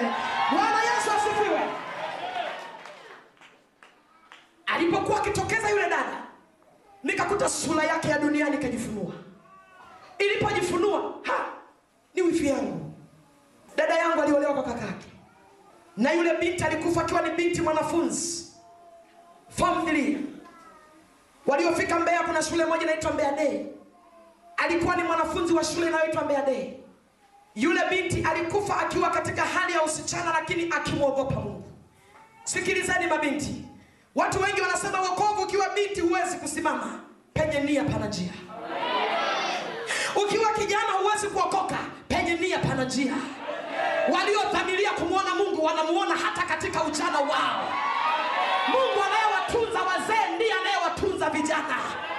Mungu anayetunza waliochoka maisha ndiye anayewatunza wanaochipua. Ni yeye yule, habadiliki, ni niko ambaye niko. Bwana Yesu asifiwe sana. Yule binti pamoja na wanafunzi wake, heshima kwa Mungu ilikuwepo namba moja. Alikuwa ameokoka na anamwogopa Mungu daima. Anasoma shuleni, lakini moyoni mwake ameliweka neno moja tu, kama mtumishi wa Mungu Daudi anasema, neno moja nimelitaka kwa Bwana, nalo ndilo nitakalolitafuta, ya kwamba nikae nyumbani mwa Bwana siku zote za maisha yangu, ni utazame uzuri wa Bwana. Bwana Yesu asifiwe sana. Yule binti alikuwa mwembamba, mweusi, nywele zake alikuwa kama za kwangu. Ni binti asiyeenda mbio na wakati. Ni binti ambaye ulimwengu kienda kulia yeye anakwenda kushoto. Ni binti asiyekuwa bize na mambo ya dunia. Alikuwa ni binti ambaye yuko bize na Mungu, bize na kisomo. Pamoja na kifo chake kwamba kilikuja ghafla, lakini moyoni mwake aliendelea kujiandaa. Biblia inasema kaeni macho, hamjui saa wala dakika wala siku wala mwaka atakaokuja mwana wa Adamu kwako. Yule binti amekufa. Nikashangani na kwenda kumwona lile eneo. Amebadilika. Nywele zake za kipilipili hazipo tena. Amezibana nyuma na banio jekundu. Wembamba aliyokuwa nao haupo tena. Ule weusi aliyokuwa nao haupo tena. Amevikwa vazi refu mpaka miguuni, linang'aa kupita jua. Anang'aa, yule binti anapendeza. Akanitazama, akatabasamu, akasema, Nyisake, umekuja huku? Kwa uthibitisho tukaongea lugha yetu ya Kikinga. Akasema, umekuja huku? Nikasema ndio. Akasema, za duniani? Nikamwambia, duniani matatizo. Akasema, kweli ni matatizo. Tazameni wenzenu, tumevikwa miili mipya isiyoharibika, isiyopata njaa, isiyopata shida, isiyopata magonjwa, isiyopata kiu. Aliusifu ule mwili, na ni hakika ni mwili wa kutokuharibika. Akasema, miili yetu ya kwanza tumeiacha pale. Nikageuka pale niangalie ni wapi. Sikiliza wewe unayefanya dhambi ukiwa Dar es Salaam, unasema Wabukoba hawanioni. Unafanya dhambi unasema hapa nilipo, unaangalia huku niliko, nani anayeniona? Unaona hayupo, unaendelea na mambo yako. Hayo ni mawazo yaliyopitwa na wakati. Mawazo mapya yanasema, popote ulipo jicho la Mungu liko hapo. Uwe gizani, jicho la Mungu lipo. Uwe nuruni,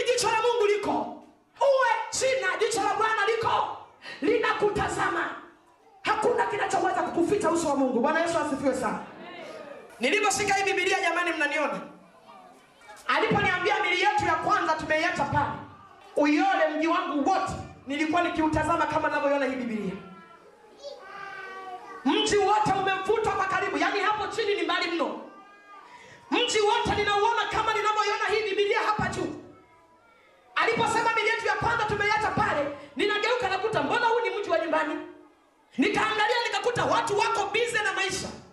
Wenye baskeli wanaendesha, wakina mama sokoni, kila mmoja na shughuli yake, yuko busy. Nikaangalia macho nikakuta nasogezewa makaburi. Yakasogea yale makaburi. Yaliposogea nikakuta makaburi ya watu yanaonekana na vibao vile vinavyoandikwa vya msalaba majina yao yanasomeka, ninayasoma nikiwa kule. Likavutwa kaburi lake, limeandikwa fulani bin fulani, alizaliwa mwaka fulani, alizikwa tarehe fulani. Nilivuta nikaliona nikiwa kule. Kaburi lake limejaa maua.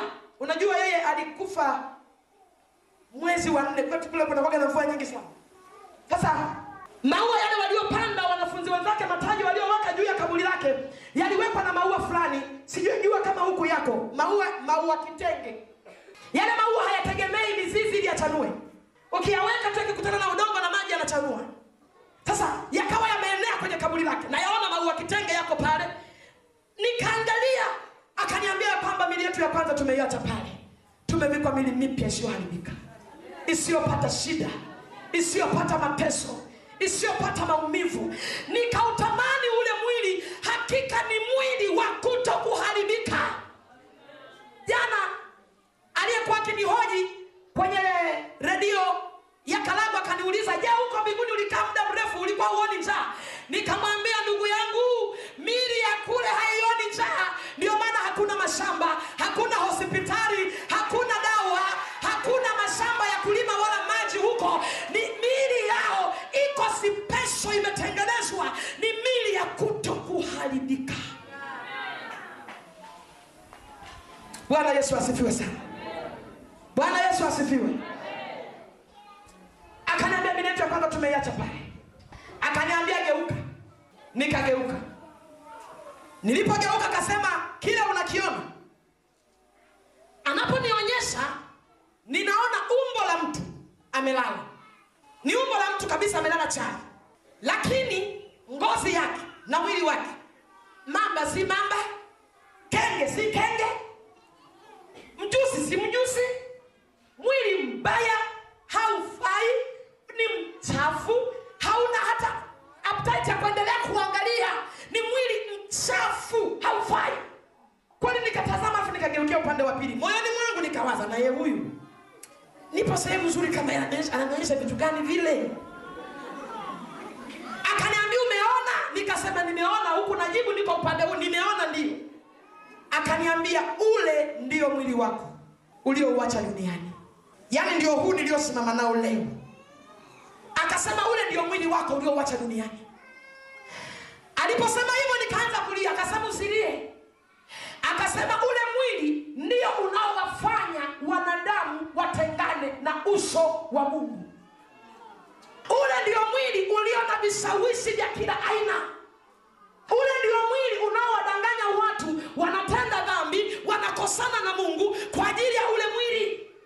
Lakini mtu akishakufa, ule mwili unaouona ndio unaochukuliwa na kupelekwa kaburini na kwenda kuzikwa. Na mtu akienda kufukua baada ya mwezi anaukuta huko kaburini. Maana ni mwili wa uharibifu, ni udongo, sharti urudi kwenye udongo. Lakini namna ulivyo huku, nikajitazama ninajikuta na mwili. Akasema, huo mwili ndio wa kwenda kukutana na kiti cha enzi, wa kwenda kusimama kwenye kiti cha hukumu cha Mungu. Lakini ule mwili ni lazima ukazikwe. Tangia niliporudi, mtu anayejisifia mwili wake kwamba mimi siwezi nikaokoka kwa ajili ya uhandsome, mimi ni handsome, mimi ni beautiful girl, siwezi nikaokoka nikashika Bible, siwezi eti nisimame niseme haleluya, siwezi. Nataka nikwambie, laiti Mungu angelikufunulia huo mwili ulio nao, huo mwili wa uharibifu, mwili huo ni mbaya, haufai. Nataka nikwambie mpendwa, waliogundua dili, tunaacha kung'ang'ana na mwili huu, tunautafuta mwili ule wa uzima usioharibika.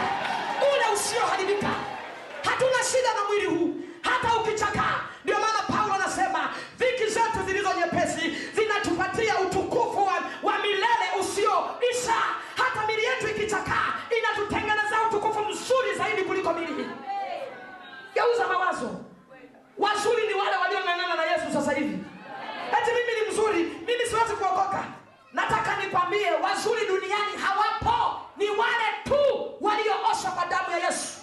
Hao ndio wazuri wa Mungu wanaowatambua. Hata mili yao ikiharibika wanapewa mili mingine isiyoharibika. Bwana Yesu asifiwe sana. Baada ya hapo akaniambia usilie. Niliposema usilie, akasema geuka tena. Kweli sikupenda kugeuka, nilijua naongea na mimi juu ya ule mwizi. Akaniambia geuka mara ya pili, mara ya tatu nikageuka. Nilipogeuka akaniambia ule mwili unauona, yule unamuona. Alikuwa mwili umelala pembeni, yeye yuko pembeni, ameshika kitu kama jembe, analima, anafukia kama analima hivi. Lakini mwili wake ni kama ule wa kwangu uliolala. Akasema yule unamfahamu? Nikasema mimi simfahamu. Akasema yule ni mama yako. Yule ni mama yako. Ufahamu wake na akili zake tumezichukua tunazo sisi huku. Utakaporudishwa ndipo atakaporudishiwa akili yake ya kawaida. Kweli mama yangu, nilikwambia mwanzo tulikuwa tunalima eneo la kupanda eneo dogo sana. Lakini mama alipomaliza kupanda hilo eneo, alianza kulima eneo la jirani. Alilima eneo la jirani na shamba letu lilikuwa na njia inakatisha hapo. Watu wakipita wakimuuliza habari za mtoto, majibu watakayowapa watakwenda kujiuliza mbele ya safari. Alilima mpaka niliporudishwa mimi, nipo na fahamu zake ziliporudishwa. Bwana Yesu asifiwe sana. Bwana Yesu asifiwe. Unajua Mungu si mwanadamu. Alijua kwamba akimwachia mama akili atanibugudhi. Labda angeendelea kunilaza moto wakati wa kulala moto mimi ulikuwa baba. Akatoa akili zake. Kila aliyemuuliza alijuana naye huko. Bwana Yesu asifiwe sana. Alipomaliza kuniambia hicho akasema sasa ninakuomba, utakapokwenda duniani mwambie baba, mama na ndugu zangu wasifanye dhambi. Mbingu hii ni ya watakatifu. Waambie wakaze mwendo, hadi wanaofanya matendo wanayofanya hawataingia mbingu. Waambie wageuke wamtafute Mungu. Mungu wa kweli. Yule malaika kaniambia kwamba usiende kuambia. Duniani huko kuna wachungaji, kuna wainjilisti, kuna waliokoka wanahubiri injili. Wasipowasikia hao, sehemu yao ni katika ziwa la moto liwakalo na kiberiti. Bwana Yesu asifiwe sana. Akatoka yule dada akaingia kwenye kundi lingine akaendelea kuimba. Nikaletewa mtu mwingine amevaa mshipi mmoja.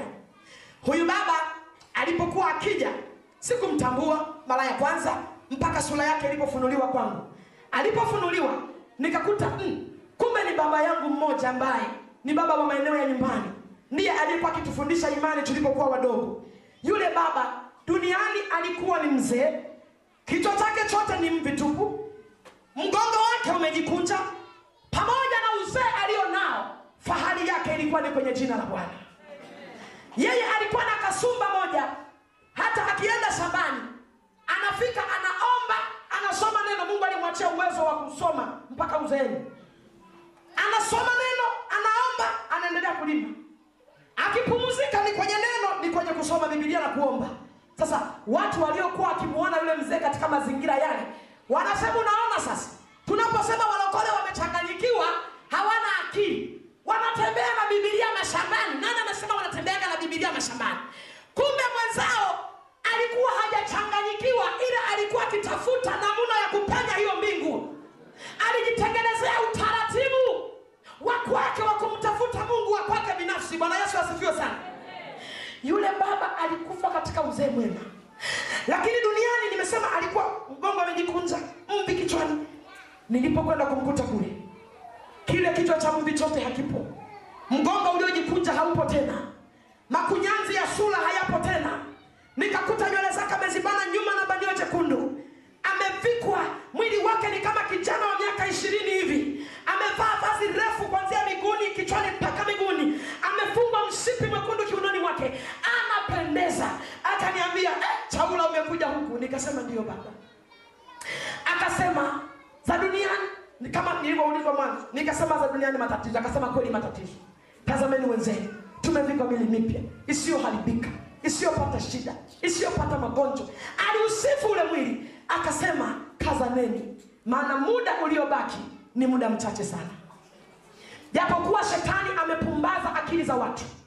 Ukizungumza habari za Yesu kurudi, wanafikiri ni miaka 30, miaka 50. Wamesahau ya kwamba kufumba na kufumbua kuwasumbua watakapoitwa kwa majina yao, watakwenda kusimama wapi kwenye kiti cha hukumu, watajibuje? Akasema muda uliobaki ni mchache.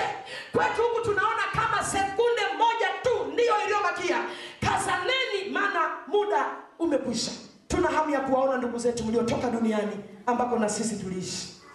Kazaneni, tuna hamu ya kuwaona ndugu zetu. Akalichanganya na kundi la wenzie, akaendelea kuimba. Akatokeza mtu wa tatu. Huyu baba alikuwa ni babangu mmoja, tumishi wa Mungu, mchungaji. Mchungaji huyu alipokuwa akija, naye alikufa katika uzee, lakini sio uzee sana kama yule wa kwanza. Lakini naye alipokuwa akitokeza, nikamkuta katika hali ya mabadiliko. Akaniambia, umekuja huku? Nikasema ndio. Naye swali la kwanza lile za duniani, nikamwambia duniani matatizo. Akasema kweli. Akajisifia ule mwili, akausifu. Kila unayekutana naye, zawadi ya kwanza ni kuusifu ule mwili. Anajisifia juu ya ule mwili. Maana wao hawaoni njaa, hakuna magonjwa, hakuna fedheha, hakuna kuchoka. Mili yao imeondolewa, taabu ya mwili imeondolewa. Unajua tunatabika duniani kwa ajili ya mili ya kuharibika. Mahospitali yamejaa kwa ajili ya mili ya kuharibika. Tunalima kwa ajili ya mili ya kuharibika. Mateso mengi kwa ajili ya mili yetu inayoharibika. Lakini kule mili yao ni mili ambayo haiharibiki. Bwana Yesu asifiwe sana. Basi naye akaniambia, kazaneni, maana muda uliobakia ni mchache sana. Tuna hamu ya kuwaona ndugu zetu. Muda umekwisha. Basi nikabaki nimesimama hilo eneo. Wale watu tunaendelea kuhojiana na hawa, wenyewe kule hawajanyamaza, wanaendelea kusifu.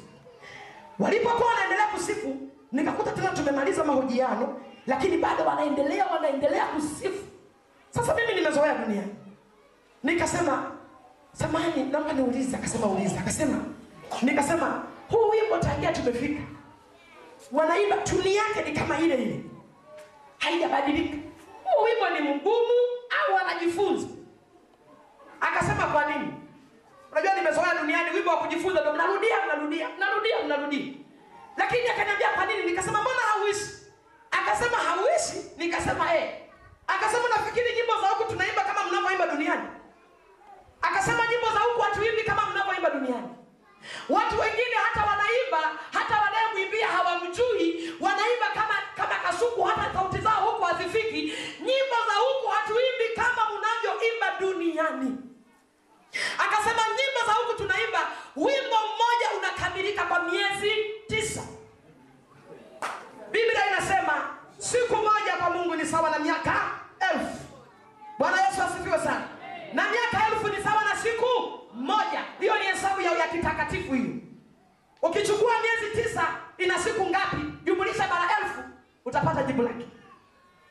Anasema tunaimba wimbo kwa miezi 9. Wako mbele. Na ni kweli namna wanavyoimba huwezi ukachoka. Namna wanavyosifu, ningelijua tu ile lugha na mimi ningejaribisha kuimba kidogo. Bwana Yesu asifiwe sana.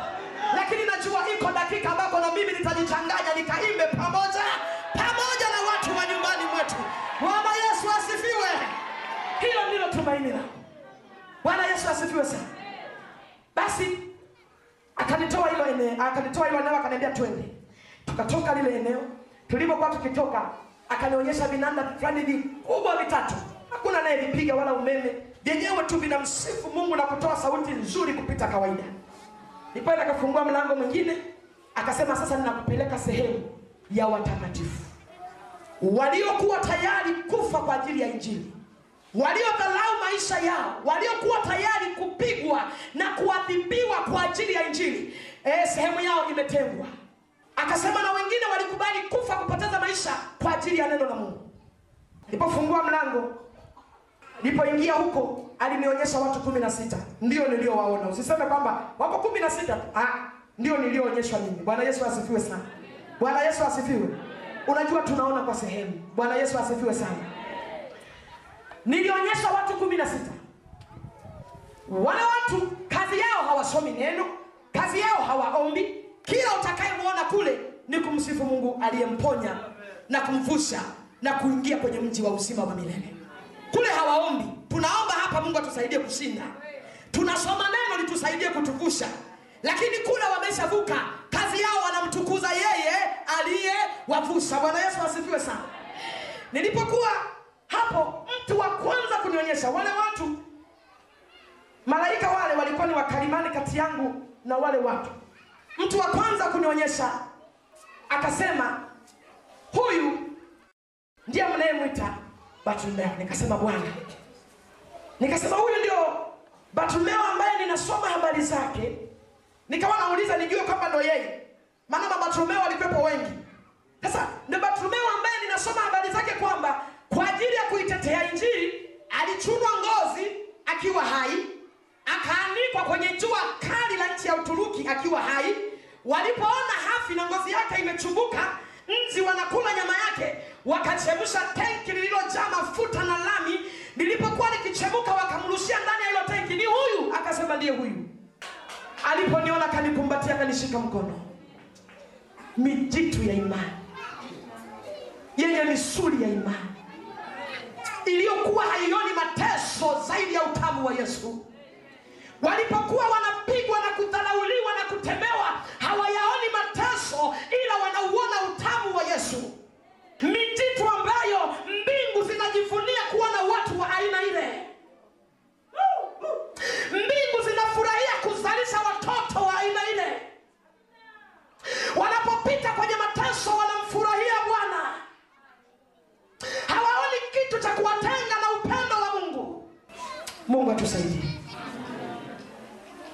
Alipomaliza kunionyesha huyo, akanionyesha mtu mwingine. Akasema huyu ndiye unayemwita Yohana. Nikasema Bwana, ndiye aliyekatwa kichwa kwa ajili ya Injili. Akasema ndiye huyu. Naye aliposikia akanikumbatia, akanishika mkono.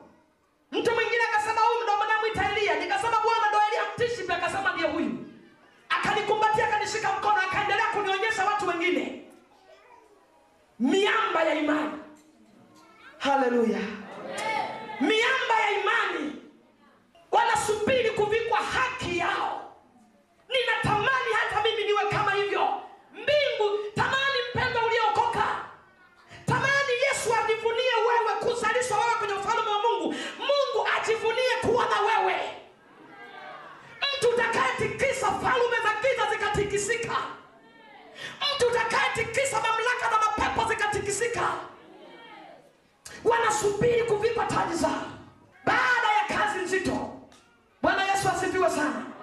Nilipokuwa nimesimama mbele yao, akainuka Bartimayo akasema, mpendwa, kawasalimu wapendwa wa duniani.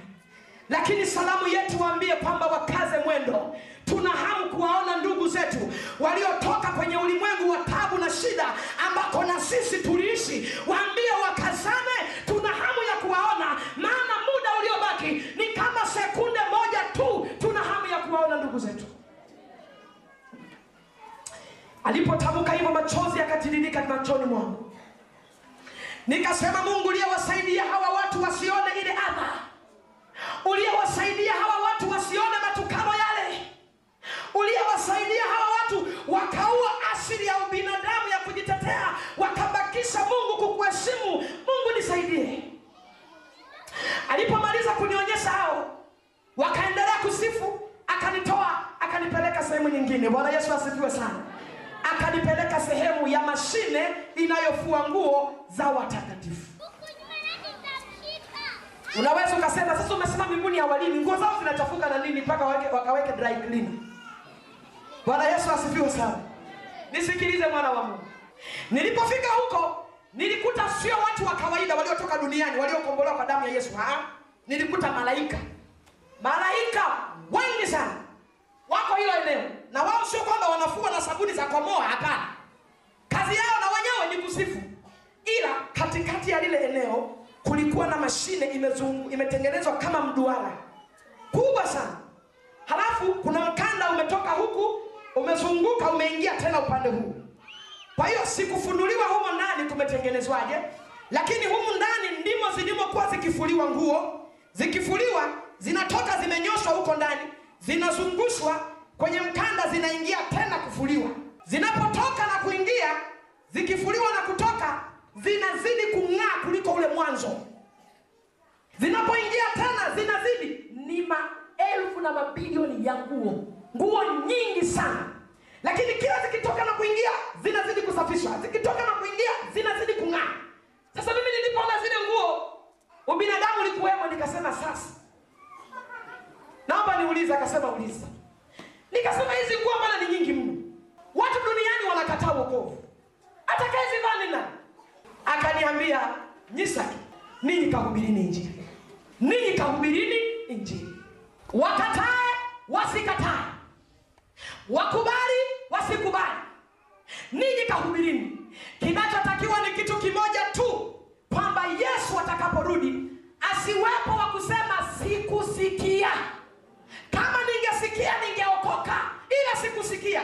Hicho kitu Mungu hakitaki, maana yeye ni mhukumu wa haki. Anataka awahukumu sawa sawa na lile neno walilolisikia. Wakatae wasikatae, lakini hubirini wasikie. Unajua mahali hapa nataka kuatia nguvu watumishi wenzangu. Unaweza ukafika mahali ukahubiri wiki nzima, hata anayeokoka hayupo zaidi ya kukukejeli. Usivunjike moyo, wewe piga kelele.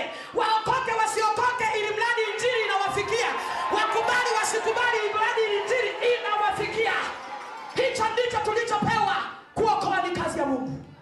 Wewe piga kelele, hata kama haokoki hata mmoja. Asante Mungu, masikio yao yako wazi, yanasikia. Wakahukumiwe sawa sawa na lile neno walilolisikia. Yule malaika akasema, hubirini, ili mradi waje wasikie, wahukumiwe sawa sawa na neno watakalolisikia. Akaniambia, mavazi haya unayoyaona ni mengi kama unavyoyaona, kama ulivyosema. Wale watakatifu walioko kule wanaosifu yale mavazi uliyoyaona wamevaa, wamevikwa mavazi ya muda tu. Lakini hili vazi linaloandaliwa hapa, linalofuliwa hapa, ndilo vazi rasmi ambalo parapanda ya mwisho ikipigwa, watakatifu wa duniani wakinyakuliwa, wakiungana na wale walioko paradiso, ndilo vazi rasmi watakalolivaa kuingia kwenye kalamu ya mwana kondoo. Bwana Yesu asifiwe sana. Biblia inasema waliolala hatutawatangulia waliolala mauti. Wote tutafika kwa pamoja na tutavikwa taji ya uzima kwa pamoja. Bwana Yesu asifiwe sana. Akasema haya mavazi ndilo vazi rasmi linalotengenezwa kwa ajili ya harusi ya mwana kondoo. Yale mavazi uliyoyaona yamevikwa mavazi ya muda tu. Nilipotazama nikasema, sijui tutangaeje hiyo siku.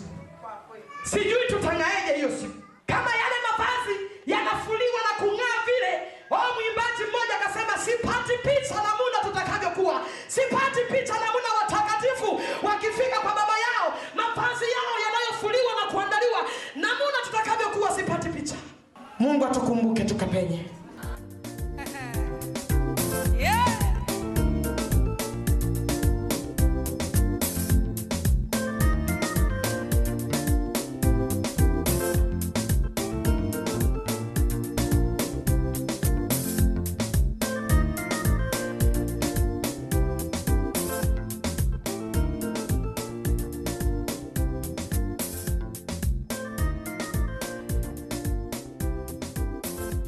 Unaendelea kupokea ushuhuda kwenye idhaa ya Kiswahili ya Radio BLM inayokuhudumia kupitia mitandao, ikikuletea vipindi na matangazo mbalimbali na namna ya kusoma neno la Mungu au kusikiliza neno la Mungu, yani Biblia takatifu.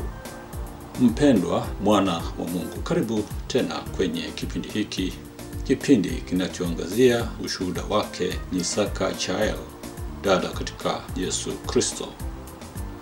Hii ni sehemu ya 3 na ya mwisho. Ushuhuda wake Nyisake Chaula, ushuhuda wa kuvutia mno ambao kila mwanadamu aliyezaliwa kutoka tumbo la mamake na ambaye bado yuko hai anastahili kusikiliza, na baada ya kuupokea ujumbe ukata shauri. Vile tayari tumekwisha sikia katika sehemu ya kwanza na pia sehemu ya pili, dada Nyisake Chaula siku moja aliweza kutembelea sehemu mbalimbali za mbinguni na pia za kuzimu. Kumbuka kwamba maisha bila Yesu ni bure. Kuna uzima wa milele kule mbinguni ndani yake Yesu Kristo. Pia kuna mauti na kupotea au kuchomwa ndani ya ziwa la moto ama fahari ya moto kule jehanamu au kuzimu. Mwenzangu, chaguo ni lako na wakati wa kuamua ni sasa. Uamue utakapoelekea baada ya kumaliza safari yako ulimwenguni. Unapomaliza kusikiliza huu ushuhuda, bora umtafute mkombozi wa maisha yetu, Bwana wetu Yesu Kristo. Karibu dada Nyisake, na ningekuomba tena tafadhali urudie maneno machache penye ulimalizia sehemu ile ya pili. Asante. Nilipotazama nikasema, sijui tutangaeje hiyo siku. Sijui tutangaeje hiyo siku. Kama yale mavazi yanafuliwa na kung'aa vile, mwimbaji mmoja akasema, sipati picha namuna tutakavyokuwa. Sipati picha namuna watakatifu wakifika kwa baba yao, mavazi yao yanayofuliwa na kuandaliwa, namuna tutakavyokuwa sipati picha. Ninakutia moyo. Ng'ang'ana ukaione mbingu. Ng'ang'ana ukaione mbingu. Ukayashuhudie haya ninayoyasema kwa macho yako. Ukakielewa hiki ninachokisema kama mimi nilivyokiona siku ile. Bwana Yesu asifiwe sana. Basi akanitoa mahali hapo, akanipeleka sehemu ya viti vingi nilikokuwa nimeingia mwanzo. Nilipofika mwanzo nilisema sikuona mtu ndani ya viti isipokuwa viti vingi. Lakini mara ya pili nilipoingia kule ndani nilikuta kuna mtu ameshika kitu kama kitambaa, anafuta viti, anavipanga, anaviweka vizuri, amekazana kuliko mashine ya umeme. Nilipomtazama sura, anafanana na yule wa mlangoni nilikokuwa naingia mara ya kwanza. Nikamuuliza yule malaika, nikasema, huyu mtu anafanana na yule niliyemkuta mlangoni mara ya kwanza, ni yeye au ni mwingine? Akasema hapana, ni yeye yule yule. Nikasema bwana, ninamkuta huku.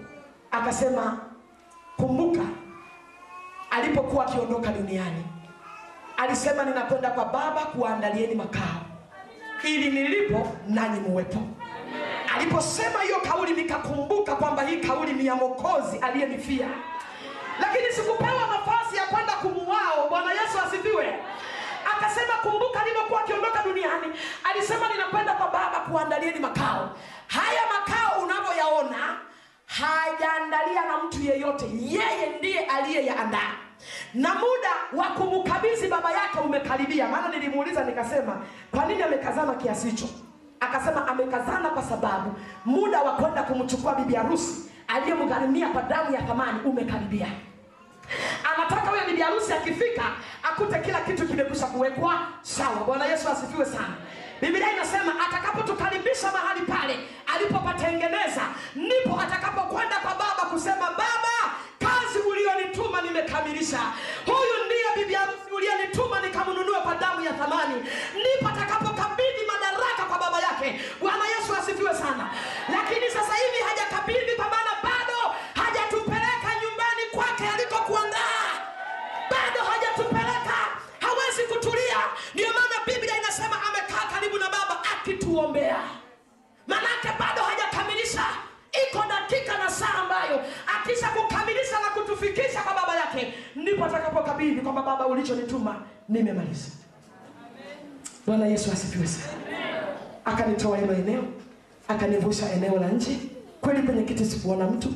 Tukatoka nje, tukatembea kama hatua 10-15. Kufika kule mbele, yule malaika akasema, Nyisake, sasa ninakwenda kukuonyesha jehanamu ya watu waliozijua siri za Mungu, kisha wakazipiga teke, wakaona hazifai, wakafa kabla hawajatubu. Jehanamu yao imetengwa, na ukali wa jehanamu yao imeongezeka ukali mara 7 kuliko ile ya mwanzo. Nilipokuwa nikiambiwa hilo neno, niliposikia likiingia masikioni mwangu, laiti kama ningelijua njia ya kurudia ningerudi. Kama mateso ya jehanamu ya kwanza yalikuwa vile, hii jehanamu ya pili iliongezeka ukali mara 7 itakuweje? Mbona siwezi kustahimili huko? Raha yote niliyopata uzima wa milele kaanza kupukutika. Laiti ningelijua njia ya kurudia ningekataa kwenda. Lakini ili nilazimu niende, maana waliokuwa wakinipeleka ndio walionichukua. Bwana Yesu asifiwe. Nimekaribia kumaliza, ninaomba unisikilize kwa makini, mwana wa Mungu. Unisikilize kwa makini, na wewe unayetembea Yesu akutulize hapo ulipokaa. Appoint hii sije kupita. Wale malaika walipokuwa wamesema na mimi ile lugha, kweli nilitoka nikaanza kuwafuata. Lakini moyoni mwangu kukiwa hakuna amani tena ya uzima wa milele niliyoiona. Nilipokuwa nikitembea, tukafika sehemu fulani. Walioanza na mimi, nimesema jehanamu ya kwanza nilianza kuonyeshwa kwenye moto, nikamalizia kwenye mangojeo. Lakini jehanamu ya pili nilianza kwenye mangojeo, nikamalizia kwenye moto. Na nimewaambia kwamba jehanamu ya kwanza watu walikuwa wanalamba chozi, lakini jehanamu ya pili hakuna chozi, hakuna maji, na adhabu yao imeongezeka mara 7. Nilipokuwa nikienda, yule malaika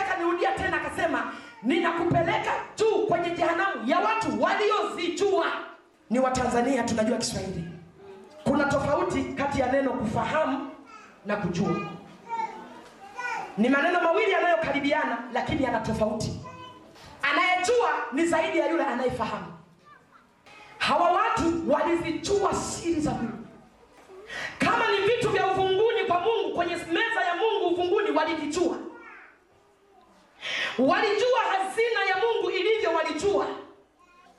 Baadaye wakaona haifai, wakapiga teke, wakarudia dhambi yao ya kwanza, wakafa katika dhambi kabla hawajatubu. Huko nilikwenda kuwakuta maaskofu waliokuwa wameokoka, wakapiga teke. Huko nilikwenda kuwakuta wachungaji waliokuwa wameokoka na wakazijua siri za Mungu, baadaye wakaona hazina faida. Nikawakuta watu waliokuwa wameokoka na kuzijua siri za Mungu, halafu wamezipiga teke na wamekufa katika hali ya kutokurudia toba ya Mungu. Jehanamu yao imetengwa na ukali wao imeongezeka ukali mara 7. Nilipokuwa nikifika kule kwenye yale mangojeo, nilipanda kukuta watu wako kwenye lile bonde. Wale watu ni wengi. Lile eneo lina giza. Tulipofika giza lile likaondoka, nikaona umati wa watu ulio mwingi. Wale watu wanalia. Wale watu wanalia. Wanalia, hakuna amani. Naomba nisikilize mpendo kwa umakini. Nilipokuwa nimesimama lile eneo, aliinuka mtu wa kwanza ndani ya lile shimo. Akasema Bwana, yani hata anaposema ni kama anakoloma. Sauti yake haieleweki. Amechoka na kulia, mwili wake umechoka. Laiti wangelijua, kama laiti kungelikuwa na kifo mahali pale, watu wote wangeliweza kujiua ili waepukane na ile tabu wanayoipata. Lakini mauti imekamatwa kwenye mikono ya Mungu. Mtu wa kwanza aliinuka akasema, Bwana, tunaomba mtume mtumishi wako atuchovye tone moja tu la maji, ninaona kiu. Naomba mtume mtumishi wako anichovye tone moja la maji, ninaona kiu. Niliposikia ile kauli, nikakumbuka duniani. Ndugu yangu, uko duniani na mimi niko duniani. Ukiwa na kiu, nikiwa na kiu. Mtu akikupa kijiko kimoja cha chakula, maji ya kunywa, vipi yanaweza kukata kiu? Lakini ndani ya kile kijiko kuna matone mangapi yameingia ya maji? Hatimaye akasababisha ujazo wa kile kijiko. Wale watu wanatamani hata tone moja la maji waweze kunywa, waepukane na kiu walio nayo. Wanatamani tone moja la maji. Nimekwambia mwanzo, ni watu walikuwa na hadhi zao chini ya jua. Ni watu waliokuwa na heshima zao chini ya jua. Ni watu waliopewa nafasi ya kukimbia moto wa milele lakini hawakutaka kuitumia. Ni watu waliomtumikia Mungu wakaona tangu tulipookoka hatujaona faida ya ulokole, bora tutoke kwenye ulokole tuzame tu kwenye dhambi. Mauti kawakuta mahali hapo. Ndugu zangu, kuna mateso yasiyoelezeka. Yule malaika kamjibu yule mtu, akasema, mlivyokuwa duniani mlipewa neema za kila aina, mkashindwa kumheshimu Mungu aliyewapa zile neema. Aliposema mtumikie, mkashindwa kumtumikia. Aliweka zile neema ili mumtumikie, lakini ninyi mkamdhalau, mkamwona ni mwanadamu kama mlivyo ninyi. Alivyowaelekeza mkupenda kutii, alivyowaambia mfanye mkafanya mnavyojua ninyi. Sasa mmekuja huku, haya ni maeneo kidogo, bado maeneo kamili mtakayokwenda kutupa huko. Yule mtu akajitupa chini kwa machozi, kwa kulia, kwa kukata tamaa, na machozi hayawatoki. Amejitupa chini kwa kukata tamaa, analia. Nikaogopa, nikabaki nimesimama lile eneo. Akainuka mtu mwingine akasema, Bwana, ninaomba turudishe duniani ingalau sekunde 10 tu, tukaihubiri Injili, kisha utupunguzie mateso au utusamehe au tutoe mahali hapa tulipo. Turudisha duniani ingalau sekunde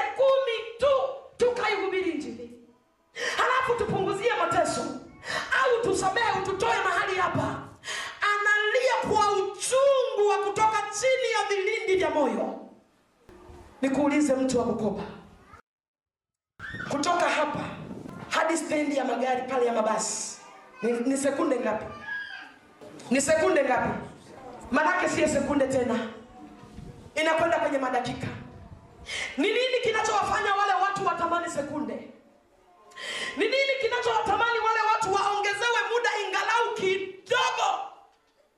Sekunde 10 wapige injili, waseme Yesu ni Bwana, wayafanye mapenzi ya Mungu. Ni nini kinachowafanya waseme hivyo? Je, wakipewa sekunde 10 watarudi wahubiri hizo sekunde 10? Ni nini kinachosema? Ni mateso walio nayo ndiyo yanayopiga kelele. Unajua mtu mwenye mateso anaweza akasema kitu chochote kile ambacho hakiwezekani. Anaweza katamka kitu chochote ili mradi tu ajinasue mahali pale alipo, ili mradi ajitoe mahali pale alipo. Paulo anasema tutapateje kupona tusipoujali wokovu mkuu namna hii? Tumepewa neema ya kumtumikia Mungu. Tumepewa neema ya kufanya kazi ya Mungu tungali hai. Lakini bado watu wengi wameamua kurudi dhambini. Ndugu zangu, nakwambia iko siku utakapotafuta sekunde moja usiipate. Hawa watu hawakuwa na dhambi sana kuliko wewe. Wanadai sekunde 10 waihubiri injili. Leo unasikia injili unasema walokole wapuuzi. Hata mimi nilikuwa ni mchungaji, nimeona ulokole haufai, ni waongo hao. Ndugu yangu, nakwambia unajipalia makaa ya moto. Unajipalia makaa ya moto. Uchungu unawafanya wapige kelele. Wanatamani sekunde 10. Kuna kitu ambacho nimekuwa nikikisema sana, nikifananisha na lile eneo. Unajua, ninatamani uone kama vile nilivyoona. Ninatamani unielewe kama vile ambavyo macho yangu yaliona. Ninatamani ninaposema na wewe ni kama vile sipati lugha nzuri ya kukueleza. Lakini Roho Mtakatifu mwaminifu naomba akueleze kwa kadri yeye anavyojua. Nimekuwa nikifananisha mfano na kitu kimoja. Mimi ni mwanamke. Nimekuwa nikitoa mfano hata kama haufai sana, lakini unakueleza namna gani uchungu wa wale watu na wafanya wapige kelele. Mwanamke akiwa katika dakika ya kumleta mtoto, dakika ile ya hatari ya mwisho, anaweza katamka kitu chochote kile kinachowezekana au hakiwezekani. Siku moja nilikuwa hospitali, nikasikia mwanamke mmoja akiwa katika uchungu wa mwisho, akapiga kelele akasema, "Nesi, naomba nisaidie. Nisaidie nesi, nikijifungua nesi nitakununulia gari, nisaidie." Alipojifungua yule mwanamke, nesi akamwambia, "Nipe pesa." Hata senti hana. Anasema, "Nesi, nisamehe, ni uchungu tu nesi." Nini kinawafanya wale watu waombe sekunde? Nini? Uchungu umekamata nafsi zao. Wakitazama ni uchungu usio na mwisho. Wakitazama ni uchungu usiokuwa na kifo. Ni afadhali wangesema mnateseka miaka 500, baada ya miaka 500 mtakufa. Haiko hiyo, maana yake ni milele na milele. Kwa ajili ya kitu gani mpendwa? Mungu wa mbinguni atusaidie. Yule malaika akamjibu akasema, "Mlipokuwa duniani mlipewa muda mwingi sana wa kuweza kuhubiri injili. Hata shetani angelikosa watu wa kumsindikiza. Lakini mlichukua ule muda mkaona ni muda wa kuchezea. Mlichukua ule muda mkaona ni muda wa kuenjoy maisha. Mkasahau kazi niliyowatuma. Mkaipuuza na kuifanya ni kitu kisichofaa. Sasa mmekuja huku, hii ni sehemu kidogo, bado sehemu kamili mtakayokwenda kutupwa." Wanategemea faraja, wanakutana na maneno ya kukatisha tamaa. Waende wapi? Wakimbilie wapi? Mauti imekamatwa mikononi mwa Mungu. Siku zote wanajiona wao ni wa mateso. Alipojibu yule malaika, yule mtu akajitupa chini kwa uchungu, akalia kwa uchungu usioelezeka. Alipokuwa amejitupa chini, nikabaki nimesimama lile eneo. Pia lile eneo nilikutana na watu wengine ambao hawa watu wanasimama katikati ya watu wengi. Wamepewa neema, wamepewa heshima ya kuongea na watu kwa habari ya maneno ya Mungu. Wakifika kuongea na watu juu ya maneno ya Mungu, wanahubiri, yani niseme ni wachungaji ambao wanafika katikati ya kanisa, badala ya kuwaonyesha watu njia, wanazungumza maneno ya kwamba wokovu haupo. Mbingu tunaingia kwa neema. Huwezi ukashinda dhambi. Dhambi huwezi ukashinda. Tutaingia tu kwa neema. Hakuna anayeweza kuokoka duniani. Ni wachungaji lakini wanazungumza maneno kama haya. Watu wengi wanakufa kupitia vinywa vyao. Wanasema hata mchungaji wetu alisema wokovu haupo. Nataka nikwambie ndugu yangu, wewe kama ni mchungaji unayenisikiliza au unaniona kwenye chombo cha habari, nataka nikwambie kwamba uchungaji huo sio kazi ya kukulisha. Kama huwezi kuhubiri injili kuwapeleka watu wa Mungu mbinguni, iache, nenda kalime mashamba kijijini kwenu. Waachie wanaoweza kuwapeleka watu kwenye mbingu ya Bwana. Nenda kasomea walimu. Nenda kakodi mashamba ulime. Unajipalia makaa ya moto kichwani kwako. Kama hauna ya kusema, wacha wenye upako wa kusema waseme na watu wakamuone Bwana. Unapingana na kazi ya msalaba.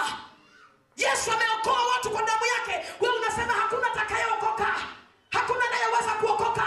Kwa jina la Yesu ninakuapisha, nyamaza kimya kwa damu ya Yesu. Unajipalia makaa kichwani kwako. Acha wanaoweza kumhubiri Kristo wenye wito wampige injili ya watu waende mbinguni. Nikawakuta hilo eneo. Baada ya hapo nikabaki nimesimama nile sehemu. Nikasikia sauti ya vigelegele. Inapigwa sauti ya vigelegele ng'ambo. Kulikuwa na kitu kimetenganisha kama ukuta unavyoweza kutenganisha ndani na nje. Kulikuwa na kitu kimetenganishwa kati ya sehemu ya mangojeo na hiyo sehemu ya moto. Nikasikia mtu anapiga vigelegele kwa sauti ya furaha mno. Nikashituka nikasema samahani. Hamba niuliza, akaniambia uliza. Nikasema yule anayepiga vigelegele ni nani? Kuna watu wanatupa huko, akasema Nyisake tumekwambia. Jehanamu ya moto hakuna mtu aliyetupa hata mmoja. Na hakuna mtu anayepiga vigelegele huko. Nikasema sasa ni nini? Akasema hivyo ni vituko vya moto. Moto unafurahia kusubiri unafurahia siku zinaposogea za kukabidhiwa mwanadamu. Moto unapiga vigelegele kusubiri kumpokea mwanadamu. Mwanadamu uliyefanywa kwa sura ya Mungu. Mwanadamu uliyeishi chini ya ulimwengu wa neema. Akasema vigelegele vinapigwa na moto. Unafurahia kumkaribia mwanadamu, kumpokea. Nikasikia tena mtu analia kwa uchungu mno. Nikashtuka. Nikasema je, huyo mtu ametupa kwa nini? Akasema Nyisake, sikia tumekwambia. Jehanamu ya pili imeongezeka ukali mara 7. Hivyo ni vituko vya moto. Hawa watu wa ng'ambo hii wanavisikia. Vigelegele vinavyopigwa na moto wanavisikia. Vituko vinavyotolewa na moto wanavisikia. Wakwepeje, wakimbieje? Wanajiona wanaangamia huku wanajiona. Ndugu yangu, Biblia inasema yuko siku watu watalaani matumbo ya mama zao. Watalaani matumbo ya mama zao. Yesu aliwaambia wanafunzi, jitahidini kuingia. Maana wengi watataka lakini wasiweze. Wengi watatamani kuingia lakini wasiweze. Hawaingii kwa lele mama pale wapendwa. Kama ulifikiri ni lele mama, hakuna lele mama. Wako maaskofu wamekwama huko. Wako wachungaji wamekwama huko. Wako waliokuwa watumishi wa Mungu wazuri wamekwama huko. Kwa sababu walifika mahali wakamwona Mungu ni kaka yao. Wakaingiza mazoea. Chagua. Nilipokuwa amenitoa hapa kanipeleka sehemu ya moto ambako nilikomalizia. Nilipofika pale nilikuta kabisa habari ya moto na rangi ya moto vimebadilika. Moto wa mwanzo nimekwambia ulikuwa ni mwekundu au mweusi unajichanganya rangi. Lakini moto wa pili ulikuwa na rangi moja tu, rangi ya blue, light blue, kama anga unavyoliona ikitulia. Ndivyo ule moto ulivyokuwa unakuwa. Hakuna nyekundu wala nyeusi. Moto umetulia wote, ni kama anga la juu unaloliona likitulia pasipo mawingu. Moto unapiga kelele. Nikasimama maeneo yale. Nikasikia mtu akizungumza kwa lugha ya Kiswahili. Kama ile sauti ingezungumza kwa lugha ya Kikinga, lugha yangu inawezekana mimi nisingelijua kwa sababu sijakulia kijijini. Lakini ilizungumza kwa lugha ya Kiswahili. Ile sauti ikasema, Bwana, umetuweka huku, hatujala, hatujanywa. Tuna kiu, tuna njaa. Ni lini utakapotuletea chakula chetu? Niliposikia ile sauti nikaangalia kulia, sikuona mtu. Nikaangalia kushoto, nikaangalia na pembeni, ni nani anayesema? Sikuona mtu zaidi ya mimi na wale malaika wawili. Ile sauti kajirudia tena, Bwana, umetuweka humu, hatujala, hatujanywa. Tuna kiu, nikaomba niulize kwa malaika. Nikasema ninasikia mtu anaongea, lakini mtu anayeongea simuoni aliko. Sauti hii inatoka wapi? Ni nani anayesema maneno haya? Yule malaika kaniambia, Nyisake, sikia, haya maneno hayatamkwi na mwanadamu. Bwana Yesu asifiwe sana. Naomba nikatishe kidogo hapo, maana ubongo wa mwanadamu ni mgumu kuelewa. Naomba nikupe mfano mdogo kabla sijafika hapo. Aliyekupa mwanadamu uwezo wa kuongea ni nani? Aliyeweka wanyama na milima na miti visiongee ni nani? Kumbe kama aliyeumba ni mmoja, akasema wanadamu waongee na wanyama na milima visiongee, angeliweza kusema hata wanyama wewe wanaongea, tungekuwa tunajibizana na wanyama mpaka leo. Ile sauti iliposema umetuweka humu hatujala hatujanywa, nilipouliza ni nani anayesema haya, akasema Nyisake, sikia, maneno hayo hayatamkwi na mwanadamu. Ndio maana humuoni. Maneno hayo yanatamkwa na funza unaowaona walioko ndani ya hilo ziwa la moto, ndio wanaotamka hayo maneno. Wale funza wakaendelea kupiga kelele, na nilipowatazama wale funza walikuwa ni tofauti na wale funza wa kwanza. Hawa funza wa mara ya pili walikuwa wamekonda sana. Nikasema mbona hawa funza wamekonda kiasi hiki kuliko wale? Akaniambia ni sawa na mtu aliye na njaa na aliyeshiba. Wakipewa chakula, yupi anakula kwa kasi? Nikasema mwenye njaa. Akasema umejibu sahihi. Hawa funza wameminywa, wamekamuliwa. Watakapokabidhiwa mwanadamu, hawatamwachia hata sekunde moja ya kumwacha apumzike. Akaniambia kwamba hawatamwachia hata sekunde. Akaniambia kwamba funza ndio wanaopiga kelele, wanaotamka, wanajibizana na malaika kama na wanadamu mwenzao. Wanasema tunahitaji chakula chetu, tunahitaji maji yetu, tunahitaji. Nikamuuliza chakula chao kiko wapi? Akaniambia chakula chao ni wale watu uliowakuta kule mangojeo, watakapokuja kutupa ndani ya hili ziwa, ndicho chakula chao. Mungu anasema alipomuumba mwanadamu, alipokuwa akiumba mbingu na nchi, alitamka kwa neno, wanyama wakawepo, milima ikawepo, na vitu vyote vikawepo. Lakini alipofika kwenye kumuumba mwanadamu, hakutumia neno, alifinyanga kwa mikono yake mwenyewe, akatengeneza mfano wa mwanadamu. Alipotengeneza akaona haifai, akampulizia pumzi yake ili awe mwanadamu hai anayeishi. Akaweka roho yake, nafsi yake ndani yake, pumzi yake ndani yake. Lakini kwa kutokutii ukaitwa chakula cha funza. Kwa kutokutii ukaitwa chakula cha funza. Neno moja kwenye Biblia linasema Yoshua alisimama mbele ya wana wa Israeli, akasema mbele yenu kumewekwa vitu viwili, kuna laana, kuna baraka, kuna mauti na kuna uzima. Chaguani hivi leo mtakayemtumikia. Chagua mtu wa Bukoba, chagua. Inawezekana ulifanya dhambi usijue, kwa sababu watu walikudanganya wakasema mbinguni tunaingia kwa neema. Nataka nikwambie mbinguni hatuingii kwa neema. Neema ni hii unaoisikia injili ukiwa hai. Mbinguni tunaingia kwa nguvu, sio kwa neema. Neema ni ya Yesu kufa msalabani, ile ndio inayoitwa neema. Chagua. Siku zote umekuwa ukisikia neno la Mungu, lakini kwa ajili ya kiburi ukaita chakula cha funza. Yamewekwa mbele zako. Mungu kunichukua mimi hakunipeleka kujifurahisha, alinichukua ili nije nikwambie mpendwa. Inawezekana ulimwabudu Mungu kwa ulegevu ukifikiri kwamba Mungu anapokea wenye michanganyo. Mungu hapokei wenye michanganyo. Uliendelea kufanya dhambi kwa sababu rafiki zako walikwambia kwamba kuokoka ni pale utakapokufa. Leo ninakwambia wokovu ni kabla ya kufa, na baada ya kufa ni hukumu. Hakuna wokovu tena kaburini. Wanaoenda kule ni wale waliojikana wangali hai. Niliponitoa nikaendelea kulia kwa uchungu sana. Nikamwambia Bwana, mambo haya ulionionyesha mimi ninaogopa. Nikienda kuambia watu watasema mimi nimetunga kwa akili zangu, hawataelewa.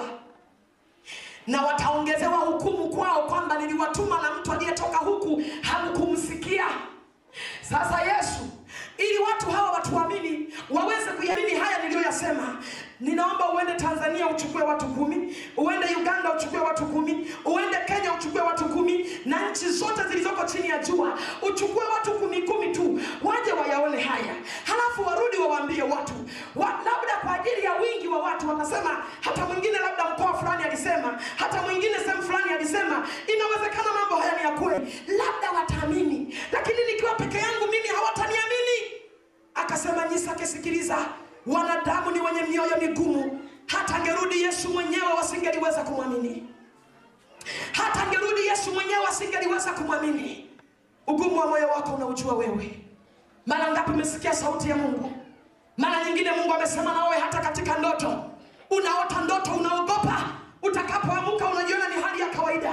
Ugumu wa moyo unauelewa wewe. Lakini jioni ya leo ni ombi langu kwa Mungu usikie sauti hii. Sikia sauti hii kupanye kwa ajili ya faida yako mwenyewe. Nilipokuwa nimesimama maeneo yale, ninaendelea kulia, yule malaika akaniambia, sasa twende. Akanitoa hilo eneo, akanipeleka eneo jingine. Niliponipeleka eneo jingine, akasema, Nyisake, kwa macho yako umeona, kwa masikio yako umesikia, na kwenye moyo wako tumeyatunza. Nenda kawaambie watu mambo hayo uliyoyaona. Yamkini yuko mmoja atakayesikia na kugeuka. Nafsi ya mtu mmoja ina thamani sana kwenye kiti cha enzi. Nenda kawaambie. Nikasema, Bwana, ninaogopa nisije nikakutenda dhambi. Ninaogopa. Ninaomba unipeleke sehemu ya malaika wanaoimba. Akasema, hapana, tumekuchukua makusudi ya Mungu kwamba uyaone haya, halafu urudi ukawaambie ndugu zako. Sasa basi, nenda kawaambie ndugu zako mambo uliyoyaona. Nilipokuwa nikiendelea sana kukataa, nilipokuwa nikiendelea sana kulia, maana nikawa naogopa kwamba nikirudi ninaweza nikamkosa Mungu, nikaingia mahali pale ambapo hapafai. Akaniambia kwamba rudi. Ndipo malaika mmoja kati ya wale wawili akanigusa bega langu la kulia. Aliponigusa kwa kidole chake, nikashangaa nimerudi, niko duniani. Na mahali pale alipokuwa amenigusa, aliniachia alama, lakini alama hii mlio mbali hamwezi mkaiona. Alama hii aliponigusa, hiki ni kidole cha yule malaika aliyekuwa amenigusa. Alipokuwa amenigusa, nikajikuta nimeamka, nimeshikilia hiki kidole, nakuta nina alama mahali pale alipokuwa amenigusa. Bwana Yesu asifiwe sana. Bwana Yesu asifiwe. Bwana Yesu asifiwe.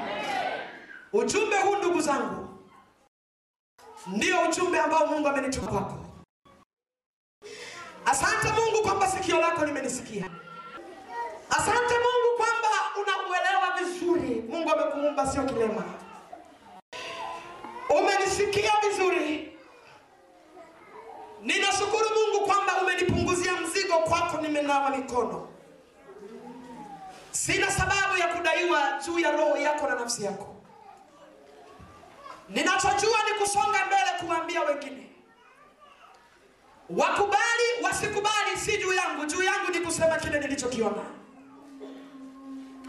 Hatuwezi kupona ndugu zangu, hakuna uponyaji. Ujumbe huu nimeuhifadhi kwenye kanda za audio. Na ujumbe huu kwa kesho utapatikana kwenye CD ya kuonyesha picha kama unavyoniona leo. Na hizi CD zitapatikana kwa mama mchungaji hapo.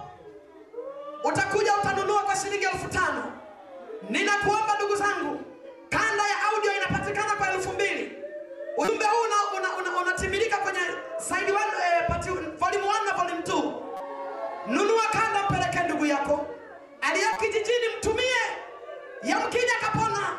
Siwezi nikatembea Tanzania nzima nikamaliza, lakini naomba unisaidie. Unaponunua kanda, nisaidie kupeleka, isiwe mali yako. Nisaidie mpendwa, nina mzigo mzito. Siwezi kupeleka kwa Watanzania wote.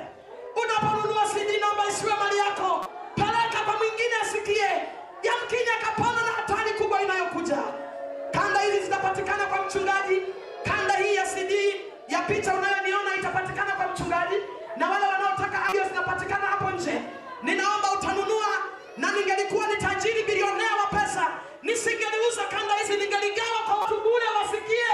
Lakini zinauzwa ili nipate na pesa nyingine ya kuzalisha vitu vingine. Hatuwezi kupona. Hatuna kimbilio lingine zaidi ya Yesu Kristo. Walioko mahali pale ni watakatifu, ndio walioko. Hakuna wenye dini walioko mahali hapo.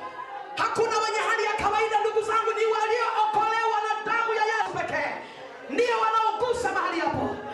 Una nafasi ya kumtafuta Mungu ngali hai. Una nafasi ya kutafuta msamaha ngali hai. Huwezi kutubu baada ya kufa kwako.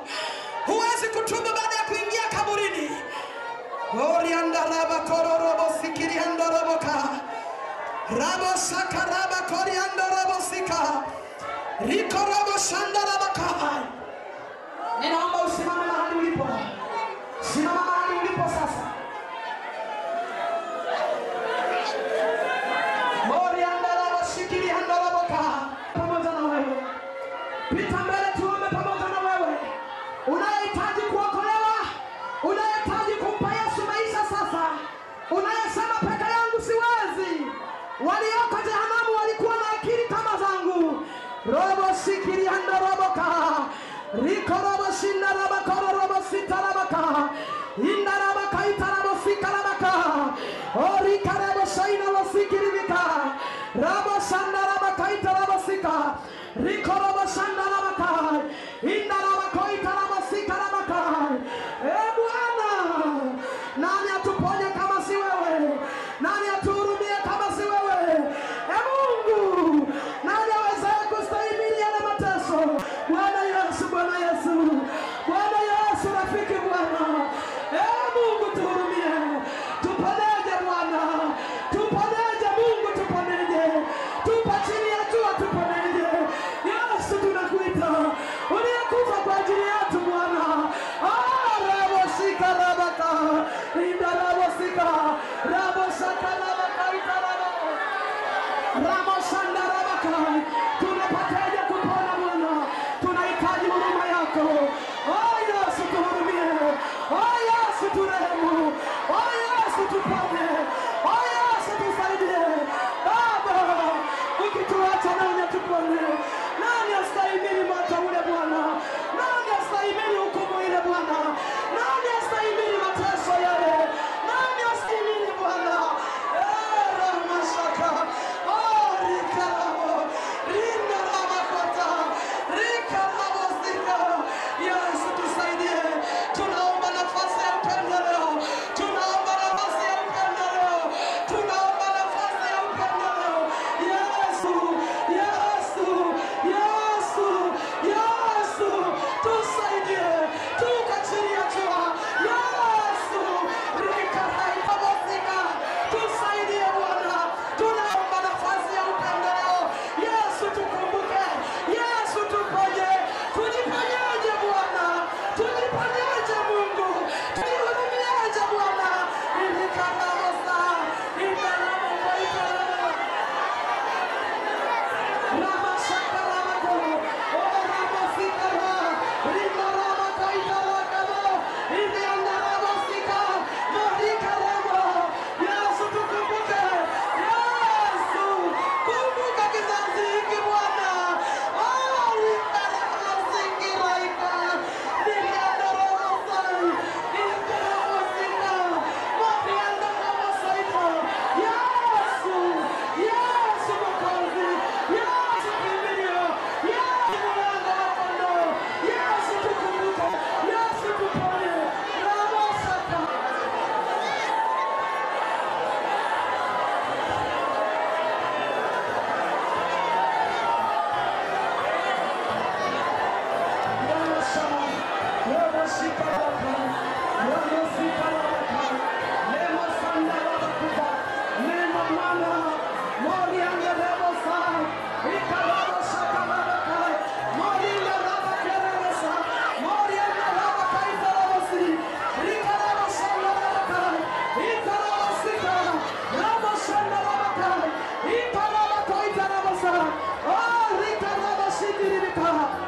Ewe shetani uliyekuwa umekamata nafasi ya watoto wa Mungu kusababisha waikosa mbingu, roho za uongo, roho za uzinifu, roho za kuzimu, toka kwa jina la Yesu, toka kwa jina la Yesu, toka kwa jina la Yesu, toka kwa jina la Yesu, toka kwa jina la Yesu, roho ya uasi, roho ya uovu, hama, toka kwa jina la Yesu, toka kwa jina la Yesu, toka kwa jina la Yesu, toka kwa jina la Yesu, achia nafsi yake, achia roho yake, achia mwili wake, achia kwa jina la Yesu, achia kwa jina la Yesu, achia kwa jina la Yesu, kwa jina la Yesu, kwa jina la Yesu, kwa jina la Yesu, kwa jina la Yesu. Roho Mtakatifu tembea, tembea katika uwanda Bwana. Nisikilize sasa, nyosha mikono yako nifuatishe maneno haya. Nyosha mikono yako nifuatishe maneno haya. Maneno haya yasemwe kutoka kwenye vilindi vya moyo wako. Yesu yupo tayari kwa ajili ya kusikia. Sema Bwana Yesu. Bwana Yesu. Nimeamini leo ya kuwa unanipenda. Kunifichulia siri hii. Bwana unanipenda. Hutaki niangamie. Asante kwa pendo lako. Asante kwa pendo lako. Yesu unanijali. Nimesikia sauti yako. Leo hii ninakata shauri kukufuata Bwana. Ninasimama kwa miguu yangu kukiri ya kwamba ulikufa kwa ajili yangu. Ulikufa kwa ajili yangu. Kwa damu yako nitakase. Futa uovu wangu. Futa dhambi zangu. Ondoa jina langu kwenye kitabu cha mauti. Andika kwenye kitabu cha uzima. Yesu nisaidie. Peke yangu siwezi. Naomba msaada. Naomba msaada. Asante kusikia sauti yangu. Kwa jina la Yesu. Mimi ni mali yako. Yesu nikumbuke kwenye uzima wako. Nishike kwa mkono wako. Nisirudi nyuma. Kwa jina la Yesu. Asante kuniokoa. Omba sasa mwenyewe kwa kinywa chako wakati mtumishi wa Mungu anaomba kwa ajili yako.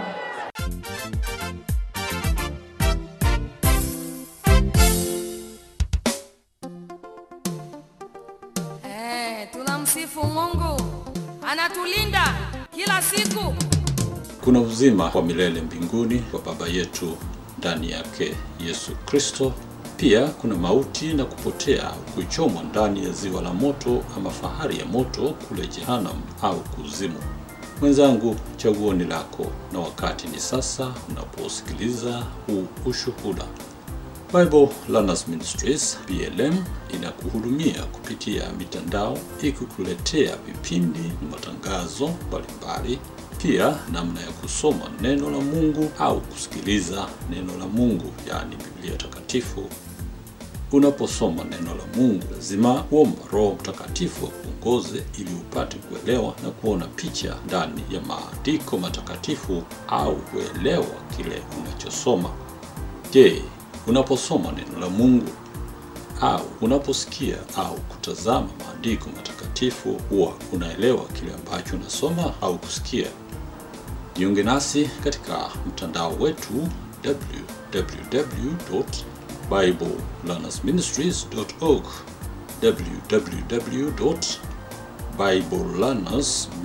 www.biblelearnersministries.org.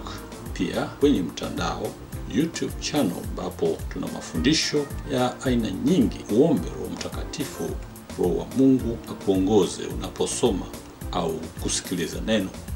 Pia ukiwa na swali kuhusu sehemu fulani ndani ya Biblia, uelewi unaposoma Biblia, usisite kutuma swali lako na tutajaribu kuangalia kwenye maandiko na kukupatia jibu kuambatana na neno la Mungu.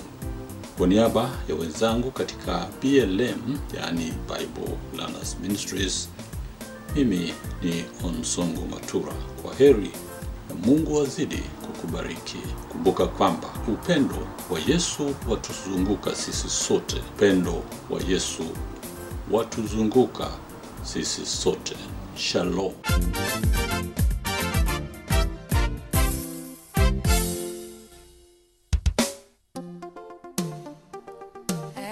Tunamsifu Mungu. Anatulinda kila siku.